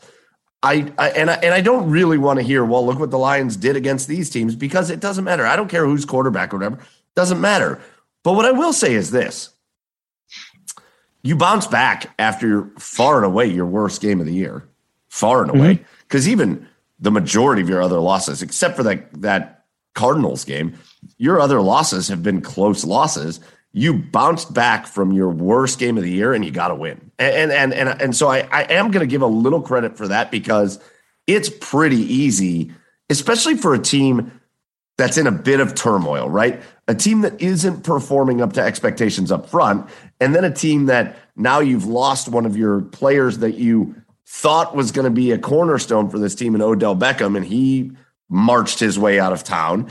And so there's the Beckham turmoil, and then there's not playing the way you want to play. Now you're getting comments in the media from players and on offense and defense, and things just feel very tumultuous, right? And then you play your worst game of the season against the Patriots, and I don't care who's up on the docket next. I'm going to give them a little credit for coming out and winning. And I do think, I think they need a little credit for winning. I understand why the fans were booing. I understand why people aren't exactly happy about the way the Browns played. But I do think that after what happened with them and the Patriots, and after all the turmoil, teams can fold, and that's where you see a team give the Lions their first win of the year, and they didn't, and they won the game. Sure. And the bottom line is they won the game, and they're 6-5, and they're right in the thick of it still.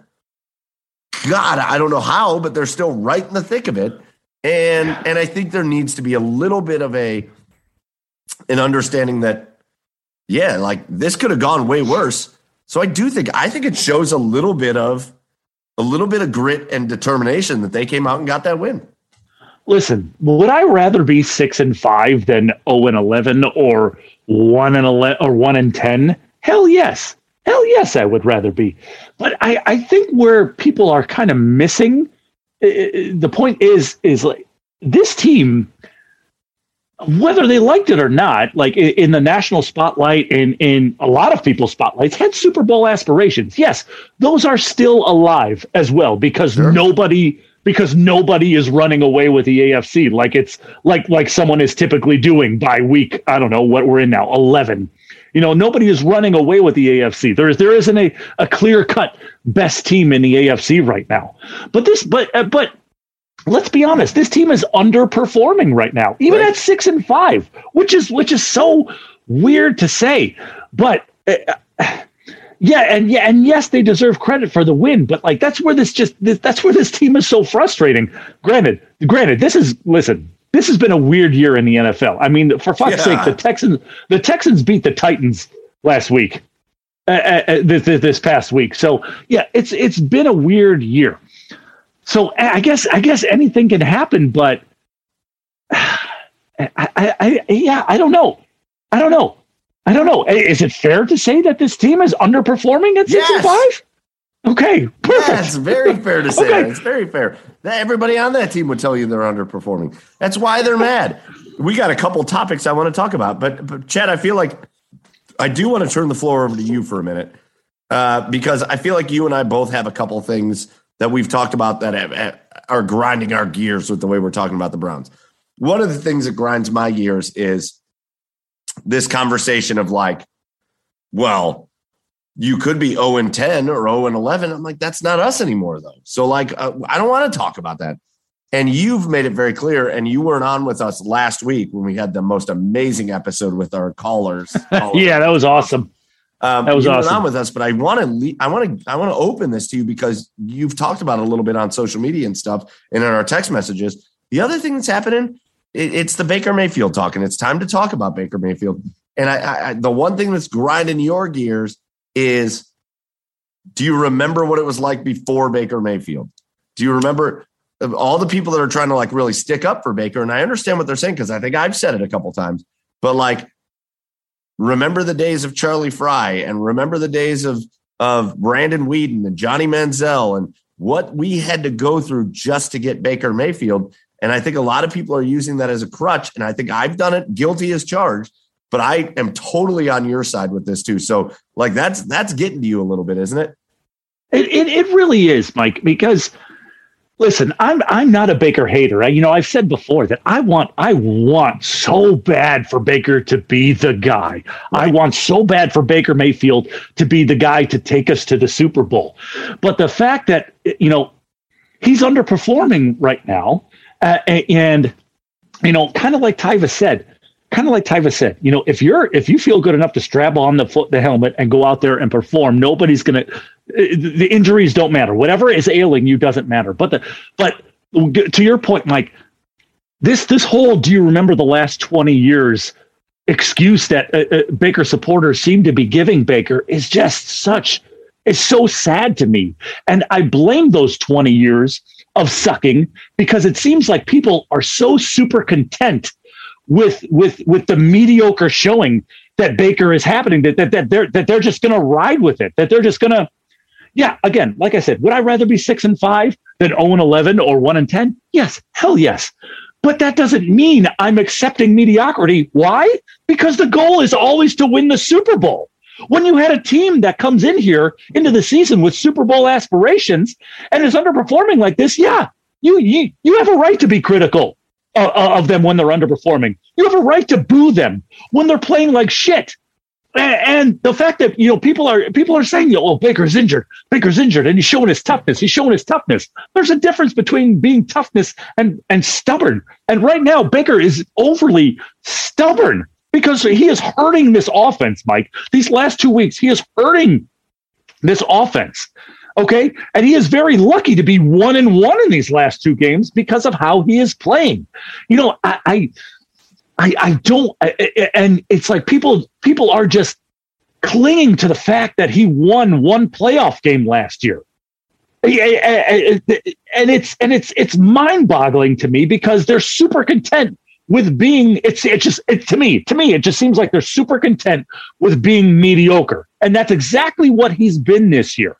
Okay, now, am I saying that he can't improve upon it? That he can't have a nice stretch of the last few games? No, not at all. But the fact is, he has been at best mediocre to average so far this year. But people want to make excuses for him and be content with the fact that we're just that we're at 6-5 right now, when the goal is always to win a Super Bowl. So that's just my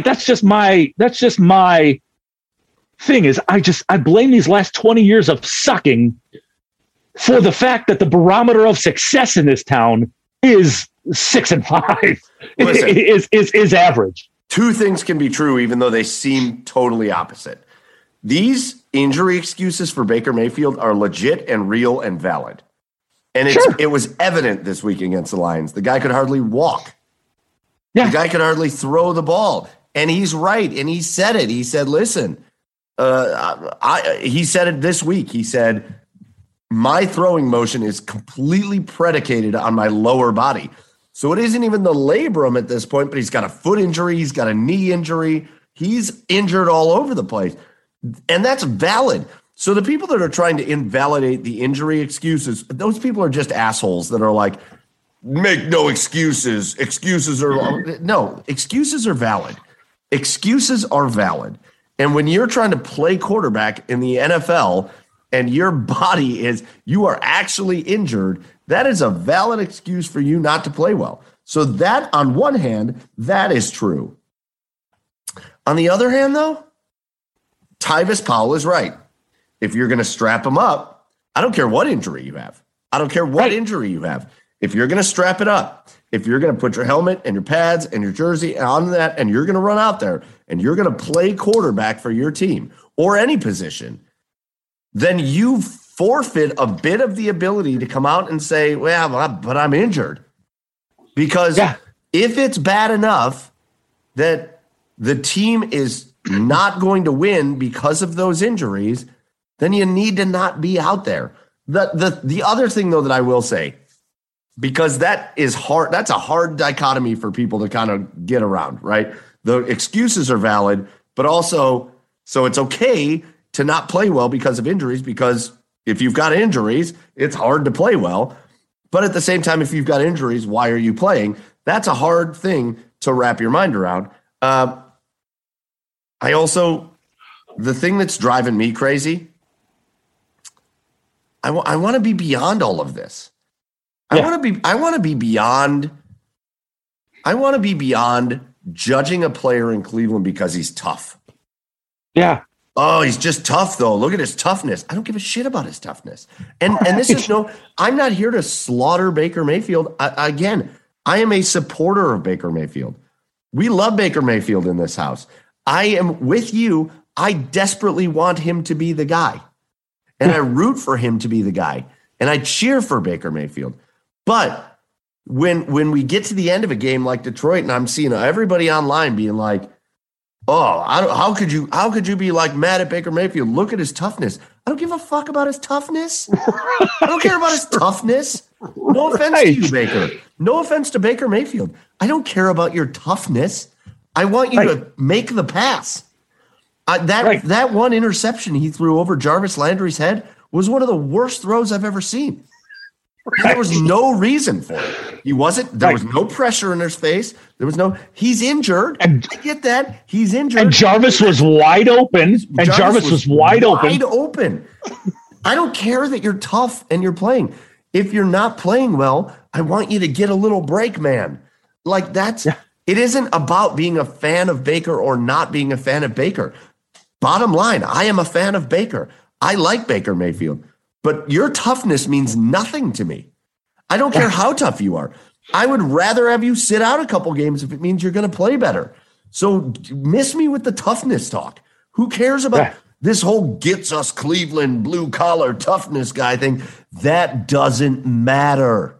When you're not performing up to standards, that doesn't matter. Doesn't matter.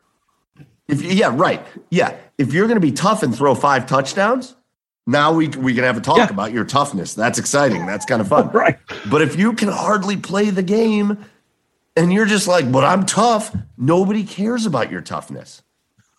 Nobody cares. If you're not winning, and you did win. I shouldn't say winning. But if you are a hindrance to winning, but you're tough, who cares? That conversation is driving me up a wall right now. Right. Yeah, absolutely. I mean, you could argue that the Browns won this past game against the Lions in spite of Baker because of the way he played. Yeah. Yeah, that's just getting my goat. Is just people want to.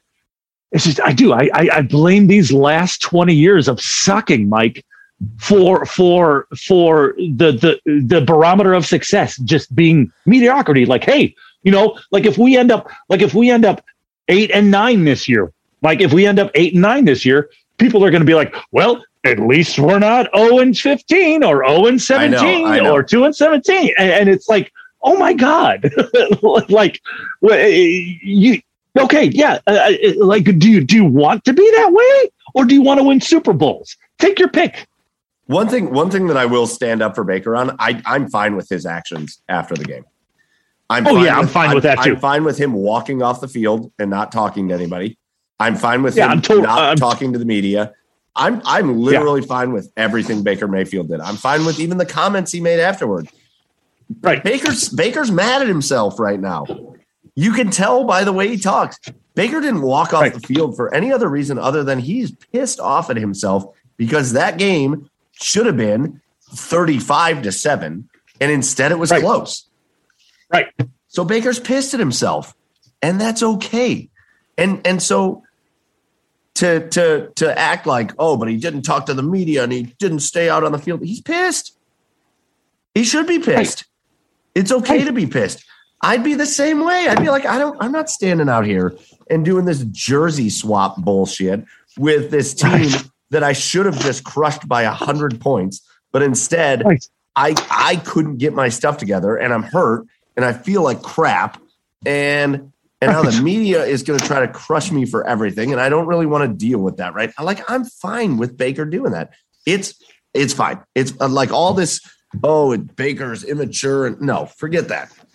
Baker's pissed. He's not playing well. He knows he's not playing well, and he's pissed about it. And I'm fine with that. Right. Let Case play this game against the Ravens. Then you have the bye week after that. You've got 2 weeks. Get healthy, get as healthy as you can, and then come back with a refreshed mindset. Because that's another thing I talked about, Mike. I'm sure you saw my Twitter rant is, let's face it, ever since that he got his world rocked and got sacked 6 times against Chicago, Baker really hasn't been the same Baker at all. So I really think he just kind of needs to reset the engines and then come back. I will say this. Baker is not going to sit out this game. I can almost guarantee it. Which is mind-boggling. It is what it is. And listen, that's the other thing. And I think the guys on the OBR that I was with made a great point. This isn't it's not as simple as we want to make it out to be fan-wise. This isn't just Kevin Stefanski saying, Baker, you're playing, or Baker Mayfield going to Kevin Stefanski and saying, I want to play. It's not as simple as that. The whole organization is involved in the decision of, is Baker Mayfield going to play or not? The whole organization is involved in that. So, and that's probably from way higher than Kevin Stefanski, like way higher, like all the way to the top. And I don't want to talk about like meddling owner or whatever, but I am going to guess that conversation is involving literally everybody. So, listen, with all this being said, Chad, this is what we talked about with Tyvis a little bit. You're 6-5. The Steelers are 5-4-1, right? Yeah. Yep. The Bengals are 6-4, and the Ravens are 7-3, which means you have one less win than the Ravens. You have as many wins as the Bengals, and you have one more win than the Steelers. So even though you're technically in last place because of winning percentage, you have 2 games with the Ravens, 1 with the Bengals, and 1 with the Steelers left. This division is there for you. And I will tell you what, to kind of get off the pessimistic train, you are a win against the Ravens and a bye week away from having the best next 2 weeks of all time, because you come out and beat the Ravens. They go to 7-4. You go to 7-5 going into your bye week. They still have to play, and then you get them coming out of that bye week. You have a 3-week opportunity here to show what everybody thinks you should be. Yeah. You have a 3-week opportunity here with a week of rest in between to come out and show, excuse me, holy hell, to show what you are, what you're supposed to be. This Browns team can come out and beat this Ravens team. No doubt. No doubt in my mind. This is winnable. Absolutely. So everything's there. This Ravens team, it's Lamar Jackson. And that's it. It's Lamar Jackson, a pretty not great defense at this point because of a bunch of injuries. They've got one of the worst passing defenses in the NFL. The Baltimore Ravens have one of the worst passing defenses in the NFL. Hey, Baker, if you're going to get right. This is a team to do it against because they are not stopping anybody in the air. You've got Nick Chubb and Kareem Hunt back, and it's Lamar Jackson. Figure it out. I hate people that say like you can figure Lamar Jackson out because the guy just makes plays sometimes. So Lamar's going to make some plays against you because he makes plays against everybody. But figure it out. They have no run game. Lamar Jackson is the run game. They have no running game. They have their offensive weapons. You've got Mark Andrews out there that is a very good tight end. Otherwise, not a ton of great offensive weapons out there. Go figure this shit out. This is not one of the better Ravens teams of the past, 5 or 6 years. No, it's not.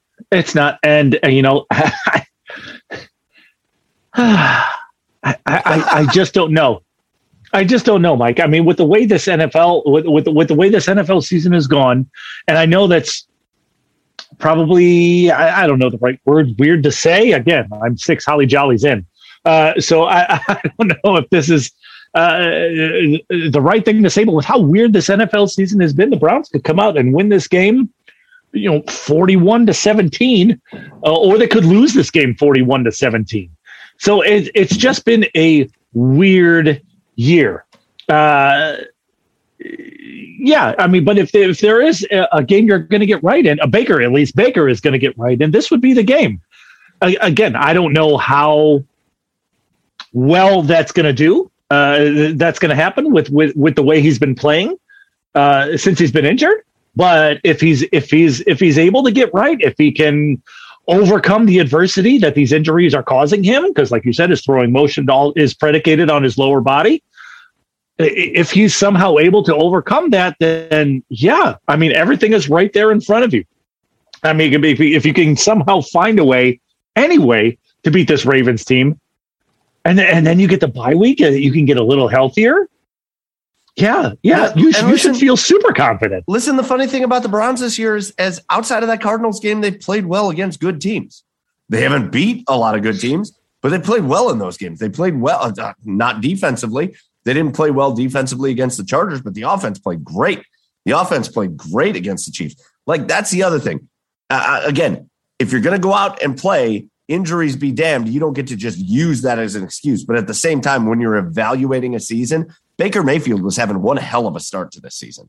And Baker Mayfield, until he got hurt, Baker Mayfield was playing really, really well. So, like, again, there's a chance to get right. And we could all be talking very differently after these Ravens games, but you just have that patronizing, that petrifying fear that this is going to be one of those games the Ravens run away with. So the Browns got to deal with that.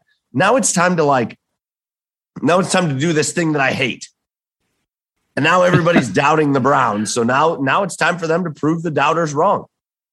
Listen, I hate that. Because you're supposed to be. Why? Because you're supposed to be good. You're supposed to be good. You're supposed to win the games you're supposed to win. You're not supposed to need doubters to get you feeling good about yourself. We're going to prove the doubters wrong. I hate that. You shouldn't have to prove the doubters wrong. You should just win when you're supposed to win. But having said that, here you go. Now everybody's a doubter. You're 6-5. You barely got past the Lions. Now people are doubters. So prove them wrong. If that's going to be what you need as a chip on your shoulders to prove the doubters wrong, go prove them wrong. Here's your chance. Chance. No, I agree. I'm not off the ship for the Browns here. I'm not off the ship. I love Baker Mayfield. I cannot stress that enough.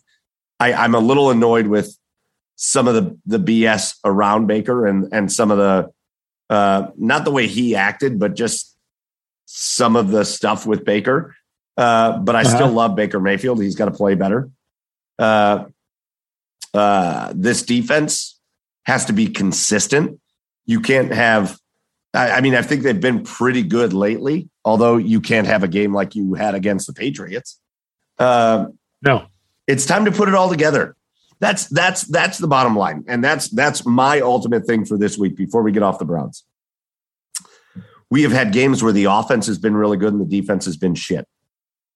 We've had games where the defense has been really good and the offense has been shit. Right. We've had great special teams games and not good special teams games. Mm-hmm. Hey, how about we put one together, Browns? Yeah. What week is this? It's week. What week? This is week 12. Week 12. Yeah. Week 12? Every week it's always been something different. Hey, that's 12. for sure. Week 12. How about we put one together, Browns?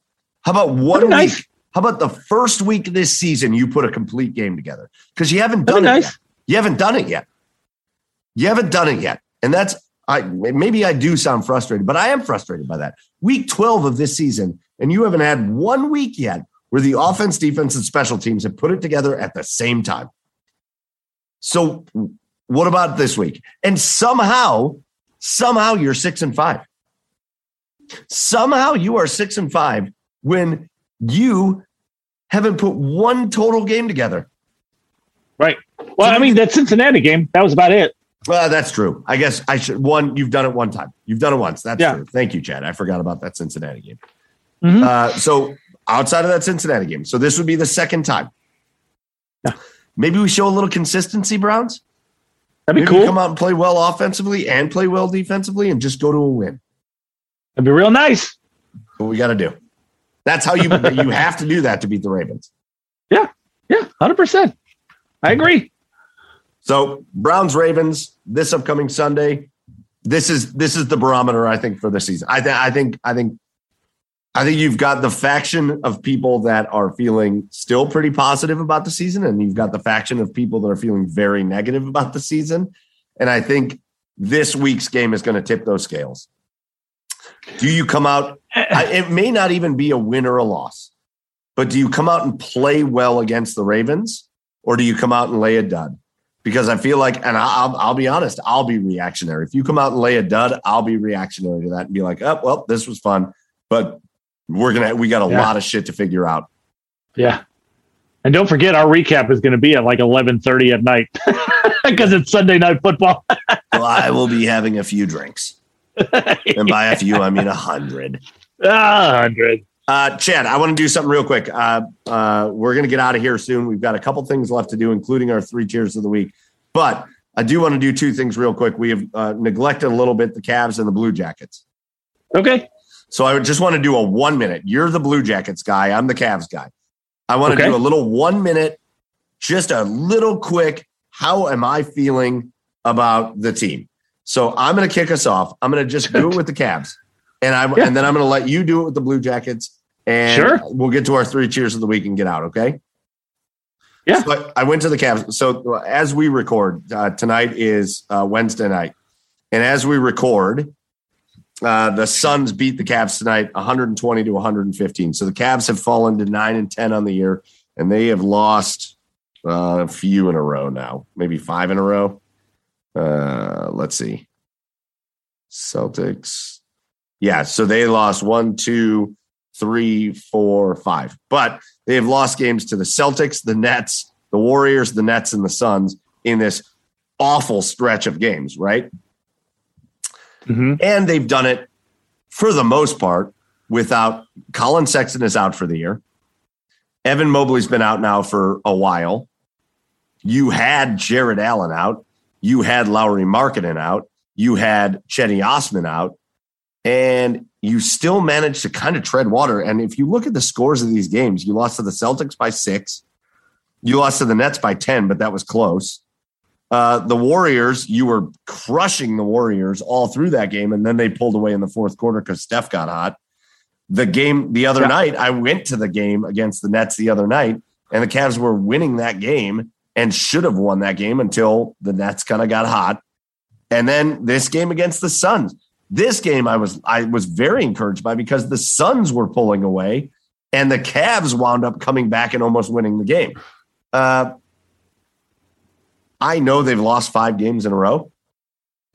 This Cavs team, get Evan Mobley back, and you are all of a sudden seeing depth on this team. You're seeing Darius Garland is turning into a really, really, really, really, really good point guard. Really good. Yeah. Like really good.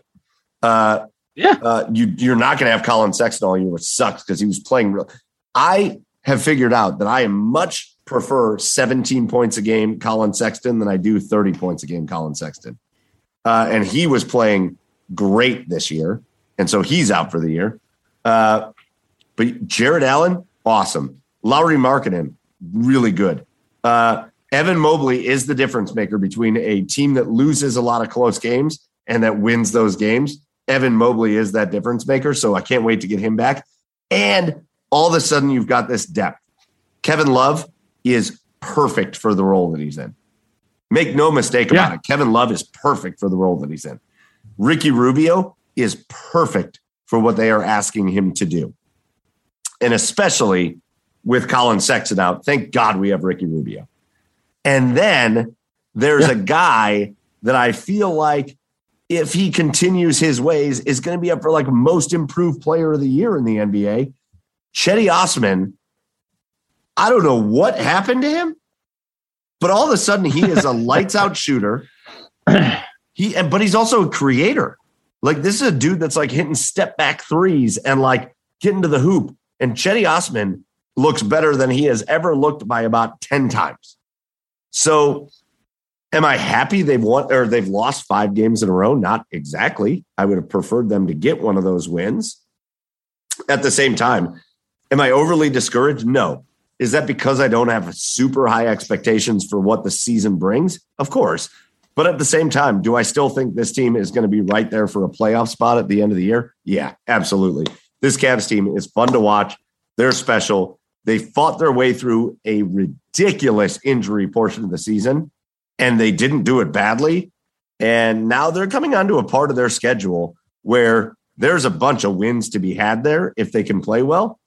So consider me, this is probably the happiest I've ever been after a 5-game losing streak of any sport that I've ever watched.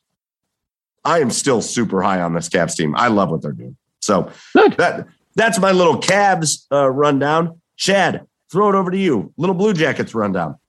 Well, dude, talk about teams that are a lot of fun to watch. I mean, you talked about the Cavs. This Blue Jackets team, God, Mike, they were supposed to suck this year. Let's be honest. They a lot of people had counted them out. A lot of people after the trades they made last year were talking rebuild, reload, whatever. They were talking about this team not being that good. And I'll tell you what, it has been the exact opposite. This Blue Jackets team has bought in to fully to what Brad Larson is preaching, and they are playing exactly the way that they need to be successful. I mean, Mike, you're through 17 games and you have 12 players on the roster with 7 points or more. And that is exactly what this team needs to do to be successful. I mean, you have Oliver Bjorkstrand leading the way with 6 goals and 12 assists.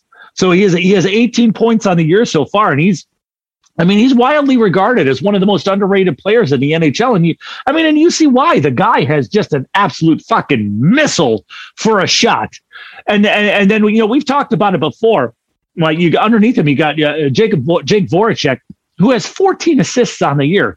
This team was missing an elite playmaker. And that's exactly what Jake Voracek does. He sets his guys up perfectly, as apparent by the 14 assists on the year. Boone Jenner, I think he's going to be on a record pace for freaking goals in an NHL season. He's already got 9 through 17 games. So they're getting contributions from everywhere, not just the veterans, even the young guys too. I mean, you have Cole Sillinger with 4 goals and 4 assists on the season.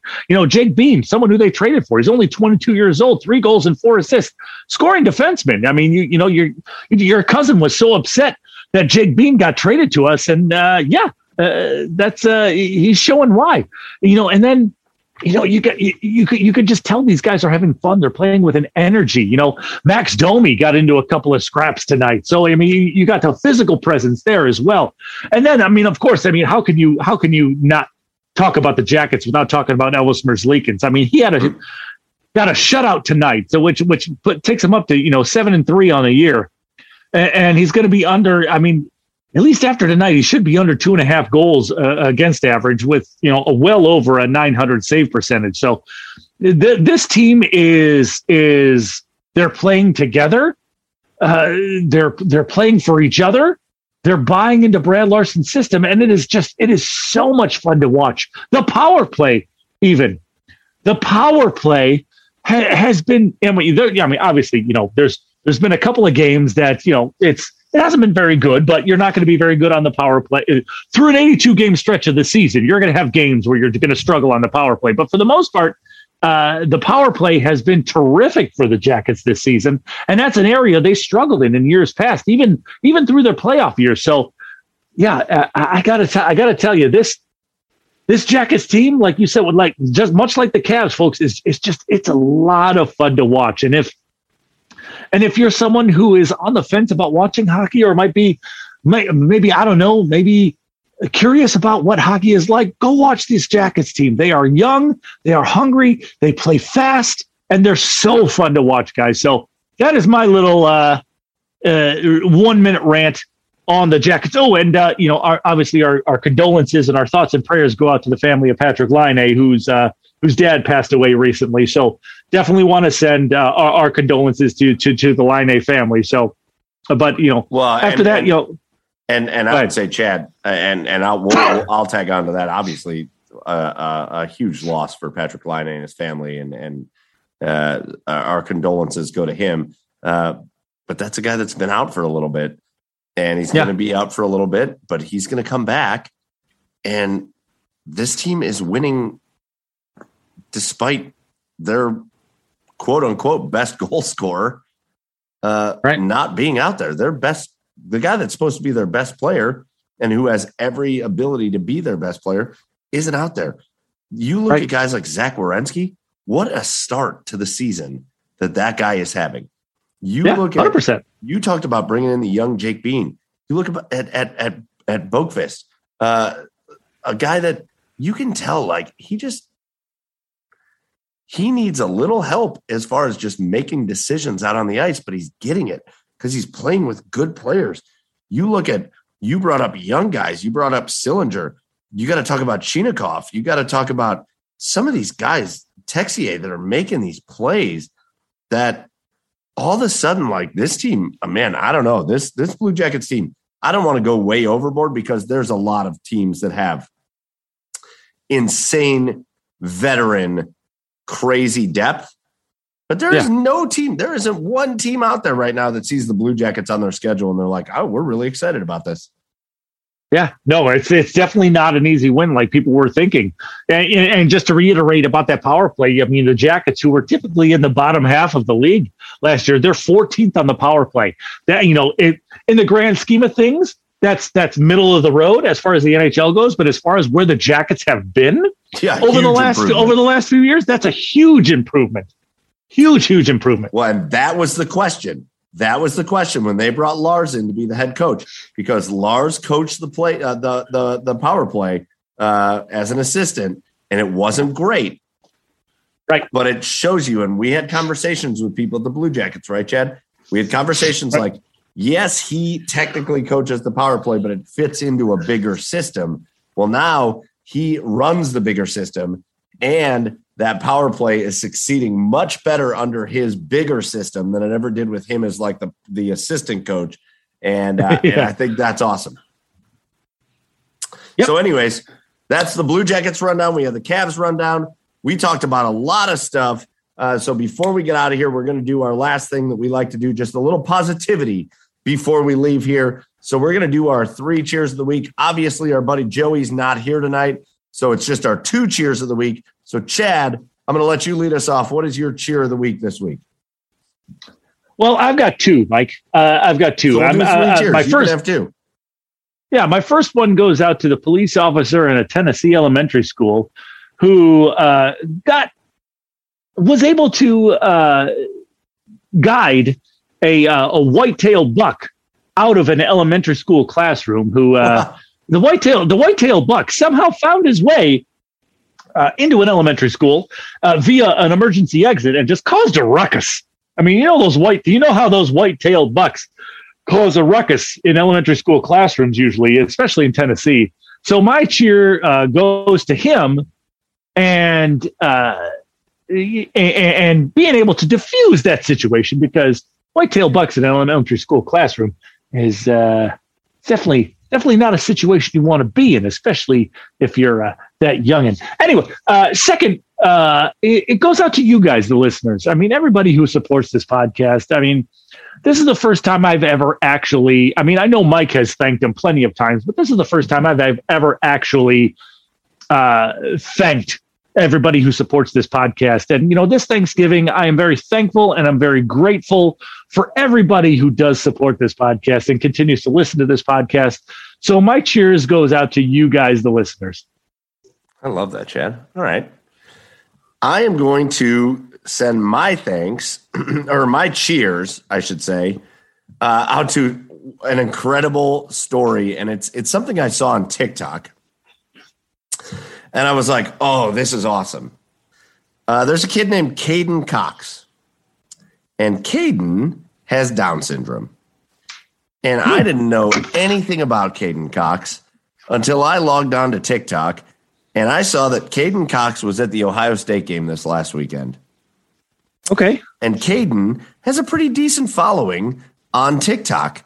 And I kind of looked through his videos, and he does a lot of TikTok dances and he's got some pretty sweet moves, I'll be honest with you.